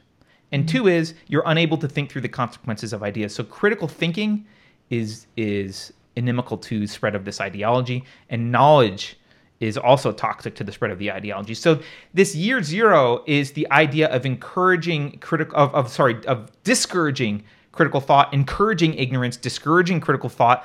And I just want to point something out. That is the goal. I know that a lot of people I think a lot of people are naive when they look at this and someone says, hey, the goal of those professors that you're sending your kids to be lectured by in school, they're literally trying to destroy their ability to reason and they're trying to make them ignorant. That sounds hyperbolic, and it sounds like I think you're naively dismissing that as like, well, you don't understand. That couldn't possibly be their goal. That's too evil of a goal. That is their goal. Listen to what they say and do. That is their goal. And I think it's important that we don't evade the fact that that's what's going on. And there's a practical reason. Aside from the spiritual terrorism that we talked about before, there's a very practical reason for setting right now. I think 2020 is year zero for the Cultural Revolution in America, right? Yes. This is year zero. In fact, if I ran Time magazine, not that I would want to, but like year zero would be a good title for the cover, right? This is year zero. That's what this is. And remember that when people get indoctrinated into this, the very first, if you think about your brain as like, there's different arenas, like you can think about different kinds of things. The very first neurons that are killed, the very first area of your brain that needs to be dark is the critical thought around the ideology. The first thing you need to do is be blind to the ideology itself, right? So you need to be arguing that your ignorance and your stupidity is some form of enlightenment. That's the number one goal. Then they can just start filling your mind with whatever crap they want. And so they do that effectively. Can I? Yeah, please. I know I'm on a rant, so yeah. They do that effectively by what we talked about earlier, and what there was a person in our chat who I would assume agrees with social justice ideology. His name was Peter. I don't know if he's still here, but Peter illustrated Kafka Trap right after we explained what it was. He did exactly what we said they do. Right after we said it, you didn't see it. He goes, he says the fact that you guys arguing against white fragility is an example of your white fragility. Yes. So excellent example, Peter. Thank you. Thank you, Peter. They make it so that you can't question the ideology, like you said, and they do it so effectively. I was in a conversation on Twitter last night with some guy who I assume is very well-intentioned, who claims to be a Christian and is pushing this racist, evil belief system. And he said, he said, your post is your Twitter feed's full of racism. I was like, no, it's not. I don't believe in judging people and treating them differently on the basis of race. If you're going to make that accusation, show me which tweets you're talking about. And he couldn't. But he wanted me to give an example of what I was calling racist on the SJW side with this SJW preacher who I follow. Mm-hmm. And I did easily. Sure, that's easy. The tweet we were talking about, he said whiteness, or he said white people have normalized gaslighting or whatever. White culture has normalized. So that's racist. He's indicting an entire group of people based on nothing more than their race. That's racist. And you know what this guy said back to me? That's not racist. Racism is impossible against white people. Racism is prejudice plus power. Racism. He ran his algorithm. I get it. Yeah. They fill their head with this crap. And I used to believe it. I preached it. They fill their head with this crap to protect the ideology. Because if you're to look at it on its face, it's objectively racist and sexist. It tells you to judge people on the basis of what race they are, treat them differently on the basis of race. That's disgusting. It tells you to look at people based on what sex they are and to treat them, to have different rules of standards of treatment for people based on what sex they are, what sexuality they are. It is on its face a bigoted ideology. So how do you get people to push that? You tell them the definition of racism is now different. Right. It sounds absurd, but look at all the arrows people for your quiver, right? Yeah. And so they protect the ideology from critical thought, and they don't encourage critical thought. And we don't. They have thousands of ways to end discussion or to end thought. And thank you, Peter, for illustrating one of the perfect ones they do, which is, if you disagree with this, well, then you're racist. Well, I disagree with white fragility. Well, that's because you're white. You're displaying white fragility. Maybe Peter was on our side, just being obvious about. He was giving an example of being a social justice. I don't think so. No. Yeah. I read some of his other posts. Oh, okay. Well, wait. Someone else was saying. Oh, 9 Inch Nails has an album called Year Zero. I didn't know that. I stopped right around Downward Spiral, which I love, but I didn't listen to a lot after that. Thank you, Nicole. Nicole says, you can only have loyalty to the party. Yeah, you can only have loyalty to the party. You can only have love for the party. Notice, fundamentally, it's collectivist. And you are, I mean, looking at something like the Khmer Rouge, or, you know, in that movie, or just any similarly totalitarian thing, you see the same thing in China. You can see it in the Soviet Union.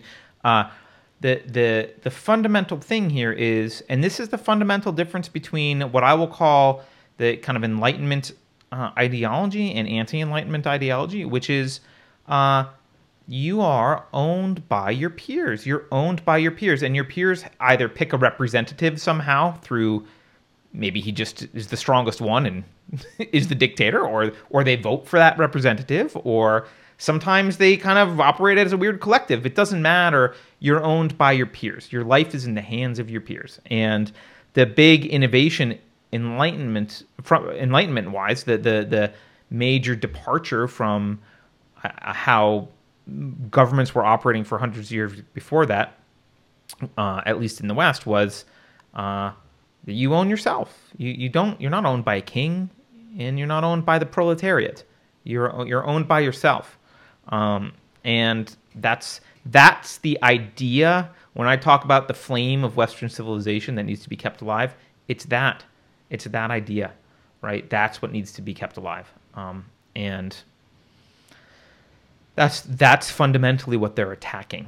And you know, the other thing I noticed about the Khmer Rouge movie, which I kind of knew intellectually, but I didn't notice until they depicted it in the movie. Like, I hadn't really thought about it. Most of the Khmer Rouge are very young. They're kids, right? They are kids who are pointing AK-47s at 40-year-olds, right? They are kids. They're kids who are, obviously, kids usually don't have as much context and knowledge about history. And it was the young population that was mobilized to do this. And they weren't in ideological agreement with one another. There was lots of factions and people fighting each other and different, you know, different ideas going on. But they were united in their Marxism, basically, and their you know, different flavors, different ideas, but united in Marxism and hatred of the bourgeoisie, or you know, anyone they viewed as, it's like if hippies became violent and you gave them guns, right? It's like, don't trust anyone over 30. Like, it's like that movement, you know, exponentially made violent. That's what it was. And so I think it's important to keep all this in mind, based on where we are. And, you know, I guess that's a sad way to end this show, Carrie. I don't want to end right here, but that's what's happening. Well, it is what's happening. Well, you already made me cry during this episode, and other people in chat I saw. Did you make me? Well. That was you crying. I was trying to ignore that was happening. Yeah. Was that? I'm sorry. It's okay. So much for my reality focused. Yeah, well, they are trying to destroy the family. To get back to that clip that you showed, and Brave New World, if you guys haven't read it, is Brave New World is definitely applicable to that, because Brave New World is almost like it's an authoritarian dystopia if the left gets control. And they recognize that in order for everyone to be kind of this robotic cog in the machine that worships the state, is they have to destroy the family. And there's a scene in the book where some students are being, you know, the babies are all born in test tubes essentially, and they're not raised with parents, and they're all programmed at night with hypnopaedia, which is this programming that they're being fed, which you can think of, a lot of our programming is coming from the legacy media. But they're receiving this constant programming about how they should and should not, how they should treat people based on group status. If you're an alpha, you're treated this way. If you're a beta, you're treated this way. It's all like the SJW like they stuff. They fall asleep to a Robin DiAngelo audiobook. Yes, they fall asleep to white fragility, and so they're just being pumped full of this nonsense. And there's one scene where the students are being told about in the past. There was stuff called a mother and father, and they've been programmed to react negatively and to physically feel ill. They hear the words mother and father, and they're like, ugh, Right. And that. It's definitely, I didn't used to believe, when I was on the left, I didn't believe when I would hear conservatives talk about the destruction of the family, I was like, what a bunch of alarmism. When I heard them talk about Christianity being targeted for, as like enemy number one, being targeted for destruction, I was like, whatever. I didn't actually investigate. I didn't follow the news. I didn't know about in other countries how Christians are massacred. And I certainly didn't look at what was happening here in the States as something negative towards Christianity, because I believe, because like in SJW, they teach you to look at everything in terms of groups, and all those groups are either the oppressor or the oppressed. And I'd been taught Christians are the oppressor.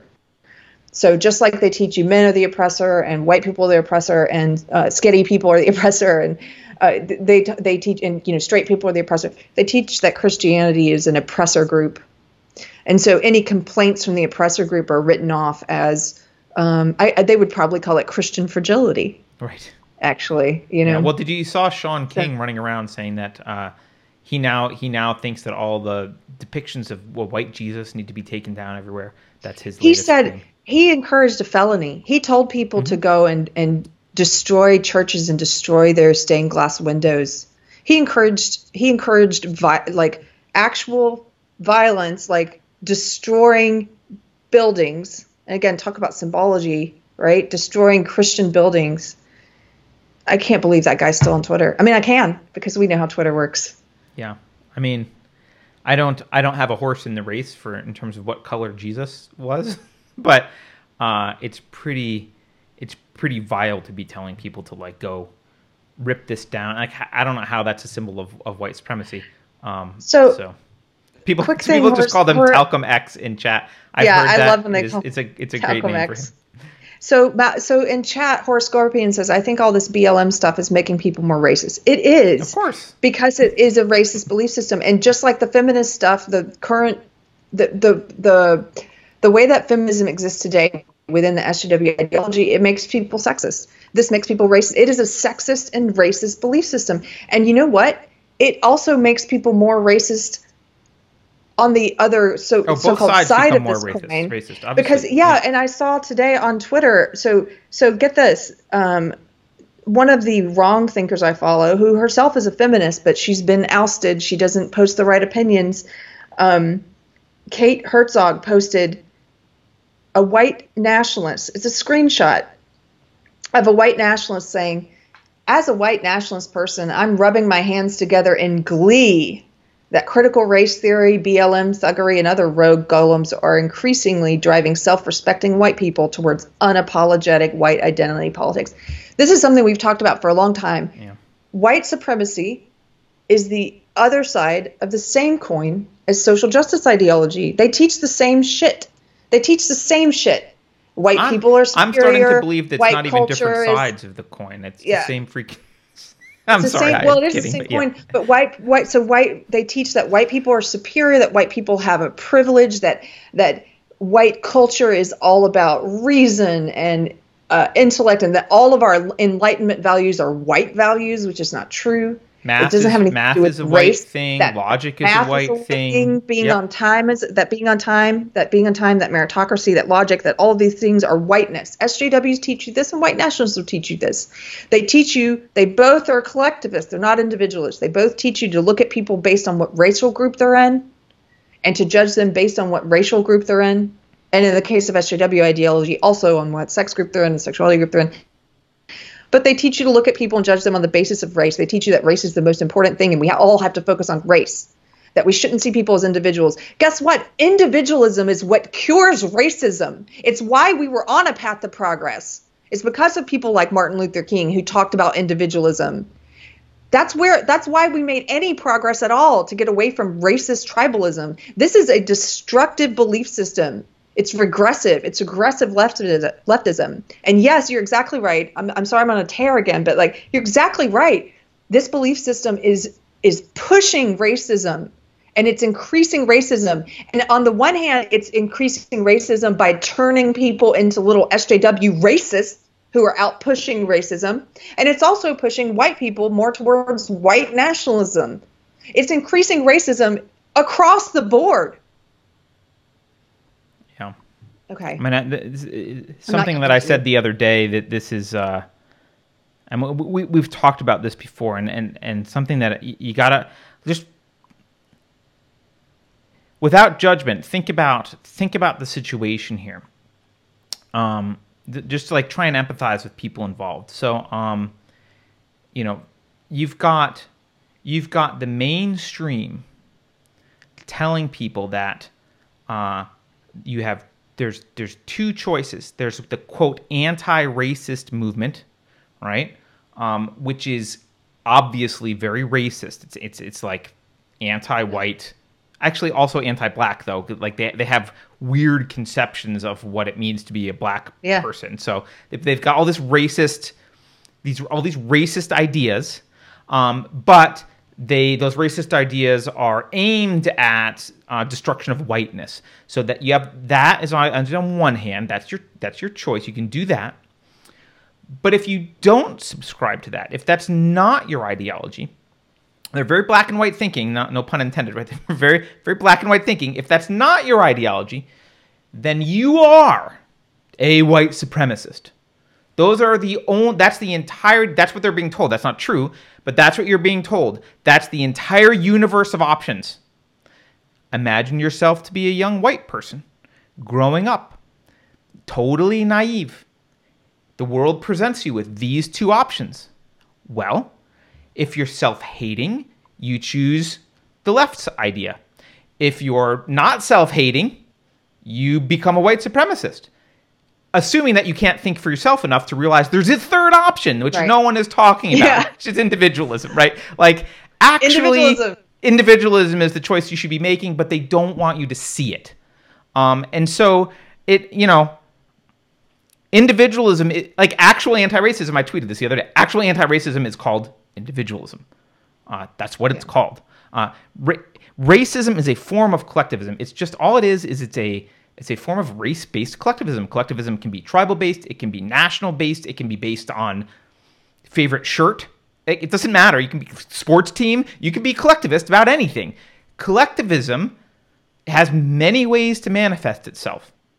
Sports teams obviously aren't a political bad manifestation, but politically, collectivism can be manifest in lots of different ways. Marx did it through classism, right? He did it through the quote workers and the people who owned the quote factory owners and the bourgeoisie, right? All those are forms of collectivism. Racism is just like the dumbest form of collectivism. It's like racism is collectivism for people who are like as dumb as a sack of hammers. That's what racism is. It's right. It's like, okay, I can't even conceive that people have any other like attribute than skin color. Like it's the most moronic form. All collectivism is evil. Racism is like the dumbest version of it. But that's all it is. And the only antidote to all of that collectivism is individualism. It's the only antidote. It's literally the only antidote. You have to view people as individuals, not self-owned individuals, to be judged independently based on their own actions and deeds and thoughts or speech, not as members of a group. This is why when people start speak up on behalf of individualism. SJW ideology changes rapidly. It evolves rapidly. And one of the things they've been doing in the past year, and we've seen this now in mainstream legacy media articles, they are now, they recognize, the ones who run this shit, they know that individualism is a threat to collectivism, and they know their ideology is collectivist. Well, that's why they now are saying individualism is a dog whistle for white supremacy. Well, that's what I'm saying. Yeah, so we've seen major news pieces now, legacy media pieces, which are openly attacking. Social justice warriors are now openly attacking individualism. They didn't used to do that outright.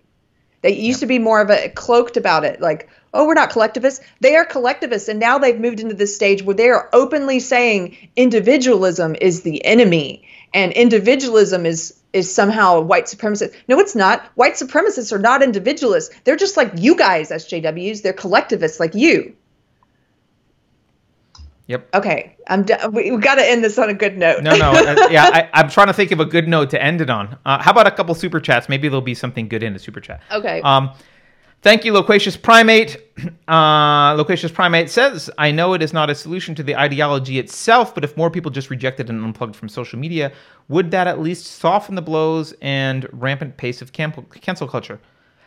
Maybe, but it depends how you can use social media, right? Because we use social media to connect with all of you guys, right? Like we're building Telegram as social media. Like we just had a conversation about locals and a parlay and all that stuff. Like you can build communities on social media as well. So I guess maybe stop getting your news from social media echo chambers, I guess. But I think social media definitely has contributed negatively because of the anonymity and because of the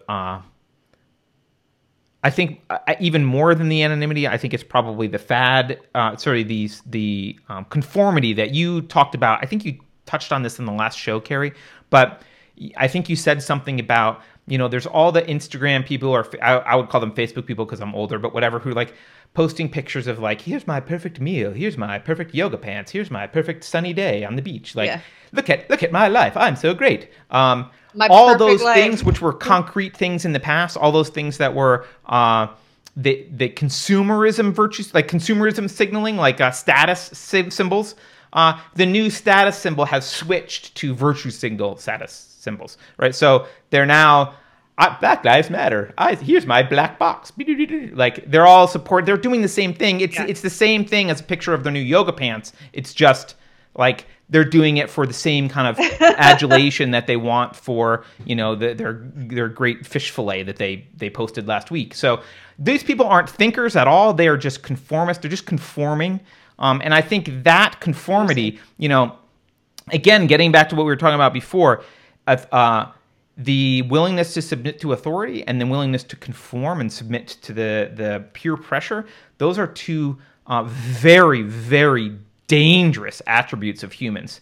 And some good can come out of conformity a little bit sometimes, I guess, but they're very, very dangerous attributes. And I think one of the reasons you see the social justice mobs have so much power online is precisely because that conformity is being triggered in a way that it's hard to trigger in real life. Because if you remember the Milgram experiment, so there was different variations. There was the variation where the person being, quote, tortured was in a room that you couldn't see, but you could hear them. And this is about a submission to authority, but I think it would hold true for conformity as well. When you could hear them but not see them, there were like 2/3 of the people like went ahead and tortured the person. But there was a version where they were sitting in the room with you, and you had to actually hold their hand down onto the little shock pad, right?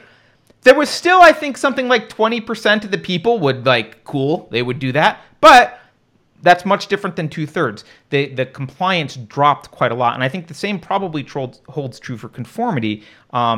If, social media has enough distance that if we were all in a room together, you probably wouldn't pile on Carrie and yell about how she's racist.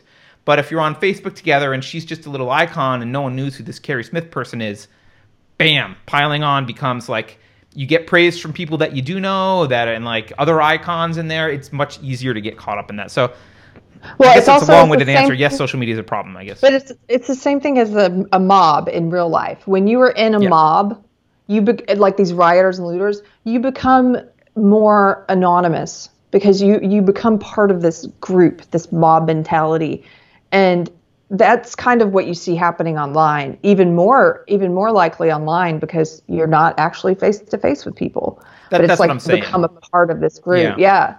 And I think actually, you know how you've talked about the threshold theory? I forget whose theory it was, but the threshold theory about mobs where there's maybe a certain percentage of people very low that will throw the first stone, but then there's more people that if they see one other person throw a stone, they'll throw a stone, and then there's more people that if they see two people throw a stone, they'll throw a stone, and it can spiral out of everyone throwing stones. I think that my guess is that threshold is actually much lower online where there's a little bit of anonymity. So, people who in real life wouldn't throw the first stone at all might online be willing to be like, it's just online. I'll throw a stone. There's a little bit of anonymity here. Totally I'll see how the lobbing of the stone goes. Right. Daniel Keene says a person can be smart, but people are always stupid. Yes, that's true. I like that. That line is from, isn't that line from Men in Black? It's probably before that too, but I think. I don't know. Yeah, I think Tommy Lee Jones at one point turns to, what's his name, Will Smith, and says, "No, a person is smart. People are stupid," or something like that. Yeah. All right. Thank you to next super chat. Thank you to Melissa Thorson. She says, "Is social media / YouTube the only way to speak out? What if it's not a person's natural environment? How else is it possible to resist?" I would not say it's the only way to speak out at all. In fact, if you're not on it, I don't know why you would suddenly feel the need to go on it. It's a cesspool. So, no. Speak out in your real life with your friends and family and in conversations that you hear. Again, if you hear somebody saying something you don't agree with and you don't believe it's true, you could take that opportunity to tell them that, in a loving and gracious way. I would try to put that. And that's the tough part. Is not getting so, is being, for me, that's the tough part. I have some conversations that I've managed to do that really well and others where I haven't, but that's a good struggle to fight, is to be aware of when you let your emotion or animosity take over you. Also, if you're talking with somebody that you really disagree about something, don't let there's an Eckhart Tolle quote about how what you respond to in another, you cultivate in yourself.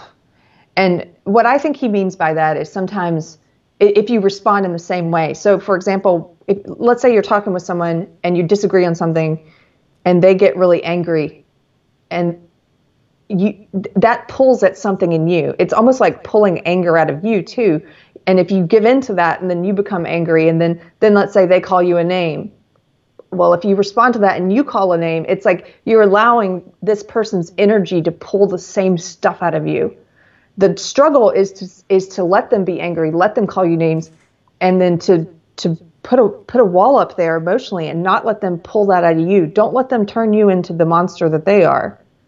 But at every conversation I get into, it's not like you learn this once and then you're great at it. It's like going to the gym. You have to practice it. You don't figure this out and then are magically like, oh, I'm the best, like judo. I'm the best at taking their negative energy and turning it into positive energy. No, you have to continually practice doing that. Yeah. I would say that if you're going to talk to people in person, my two goals, which I also don't accomplish all of the time either, but my two goals are, first, to recognize there's always unspoken assumptions behind whatever they're saying. Always. There's almost always. There's almost always unspoken assumptions that they go into the conversation with a premise. And if you don't notice that at the beginning, you can get yourself wound up pretty easily because you go down some rabbit hole and you're in this argument and like, actually, a lot of these conversations can be had at a very high level. Like you can undercut the very beginning and talk about the premise because that once you can identify the unspoken premise, and if you notice it's not shared by you, like, oh, that's the place to have the conversation. Nothing below that is worth talking about, right? Yeah. So, for example, if the premise is, I believe we're all in a jar on Mars and there's a giant green alien that's manipulating us, like, if that's the premise, talking about Black Lives Matter, kind of irrelevant. That big premise controls the entire conversation. That's where you need to have the conversation. And the other thing I would say is, and this is, again, I'm not always great at this either, but asking questions, and I can ask questions in a way that comes off as rude and mean, and like you can still You can still ask questions and be a jerk, so you got to be careful about it. But if you can ask questions in the right way and get them to think about stuff, you don't actually have to. The goal is not to convince them of anything, because it's very unlikely that you giving their rider instructions is going to work. But what you might be able to do is get their rider to go think about something later. And so just asking some questions and noticing the not shared premises and bringing that up, that might be enough to like have them go away and come back another time. So I would focus on those two things, frankly. I don't know if it helps or not. Super chat. Thank you, Kagi. So Kagi TM. I feel like it's a trademark. Your name's a trademark. Kagi says, you looking for a happy ending? It's Kagi's birthday. Thanks for the cast today. Happy birthday, Happy Kagi. birthday. Everyone in chat wish Kagi a happy birthday. Happy birthday. That would be a good ending to the show. That's a good, although we have another super chat at least that we have to do. But that's a happy ending. It's a happy. All right, let's see. There's one other, I think there's one more super chat that I'm missing. Ken, yep. All right, Ken. Thank you, Ken. Ken says, Carrie changed my whole approach when she explained talking to people's emotions, not logic. It's kind of working. Yeah, she's very good at that. we were joking yesterday that Yes, yeah. I can speak elephant and rider because I happen to be a person who lives more in the emotional space, but I also am in the logical space. But anyway, this is another video, but yeah. Carter and I sometimes have texting discussions where he can tell I'm getting emotionally like, why not? Like, he's like, calm down, let's have a discussion. Yeah. No, Anyway. it's important. It's important, and it's a skill set that if you're going to, it depends how deep you are, how deep the other person is in the ideology. Like, if you're going to go in like Carrie and try and pull social justice warriors out, you got to speak elephant. You got to be really good at going in there and doing that. I should probably stay away from that because I don't speak elephant very well, and it doesn't work. Like, going in to talking to the rider is not going to work very well.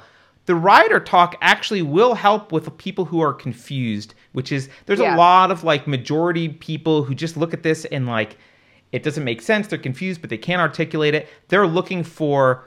They feel like something's wrong and they're looking for explanations and they're looking for a way to think about it. And that you can have rider conversations with them because they're not reacting really negatively emotionally to you. They're open to having the discussion on an intellectual level, and that's important. So both are necessary, but if you're going to go try and do the SJW battles, take a class from Carrie on Elephant Speak 101. So, all right, Carrie, do we have anything else we need to cover? I think that's it. You guys, thank you for tuning in. Well, book club is this Sunday. We were reading a really emotionally tough book, but I think very relevant right now about learning how it is that you can get an entire group of people on board with committing atrocities. And it's called Ordinary Men by Christopher Browning. It's about a police battalion in Poland during the Holocaust. And if you want to tune in, if you haven't, you can watch us live just like you're doing now. We're going to do it live.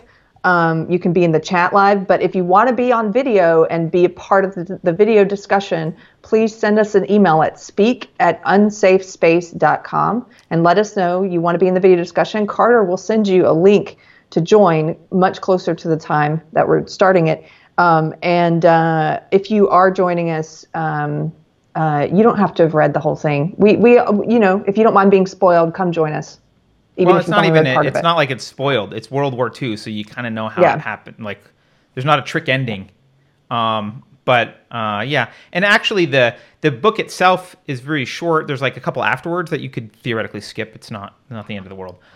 So it's you could get it all done tomorrow if you haven't even started. So, all right. Well, thank you, everyone. Don't forget to like, share, and subscribe. You can go to unsafespace.com to sign up for the newsletter, which hasn't actually ever been sent, but at least you'll still have contact with us for when we get banned from everywhere. You can buy merch there. You can support the show there. which has a link to Subscribestar, which is where people support the show and get their names in the credits. And you can, for people who like Bitcoin, hint, hint, you can donate through Bitcoin. So, all right. Also, it's really hard to find 9mm ammo right now, so I'm going to suggest that, Carter, we start accepting 9mm ammo as payment. It is? I'll take 9mm ammo as payment. I'll also take 45 ACP. And 12 gauge shells. All those things are totally fine. Absolutely. So, yeah. All right, everyone. Have a good day. Have a good weekend. Bye, and we'll guys. see the Thank book club you. people on Sunday. Bye, Carter. Bye, Carrie.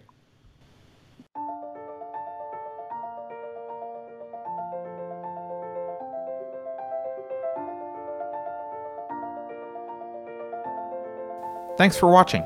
If you're new to the channel, we have a deep content library that includes interviews with everyone from Mike Cernovich to Megan Murphy, so go check it out. If you'd like to see more, please consider supporting the show by visiting unsafespace.com/donate.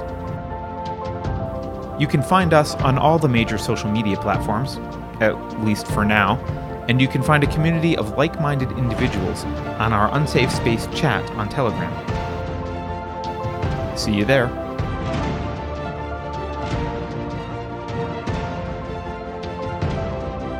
Warning.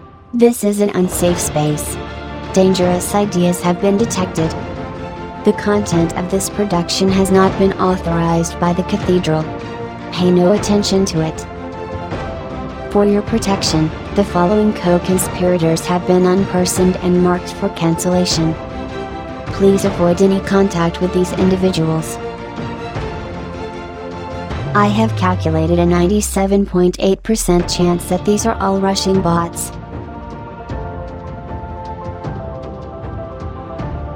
If you think about it, no one should be allowed to express opinions. But don't. Think about it, I mean. That's not your job. Thinking has been scientifically proven to be less efficient than compliance. Please connect to CNN to receive the latest version of your belief system software. All hail Chris Cuomo. That last line is fake news. Please disregard it and return to your safe space immediately. There will be cake.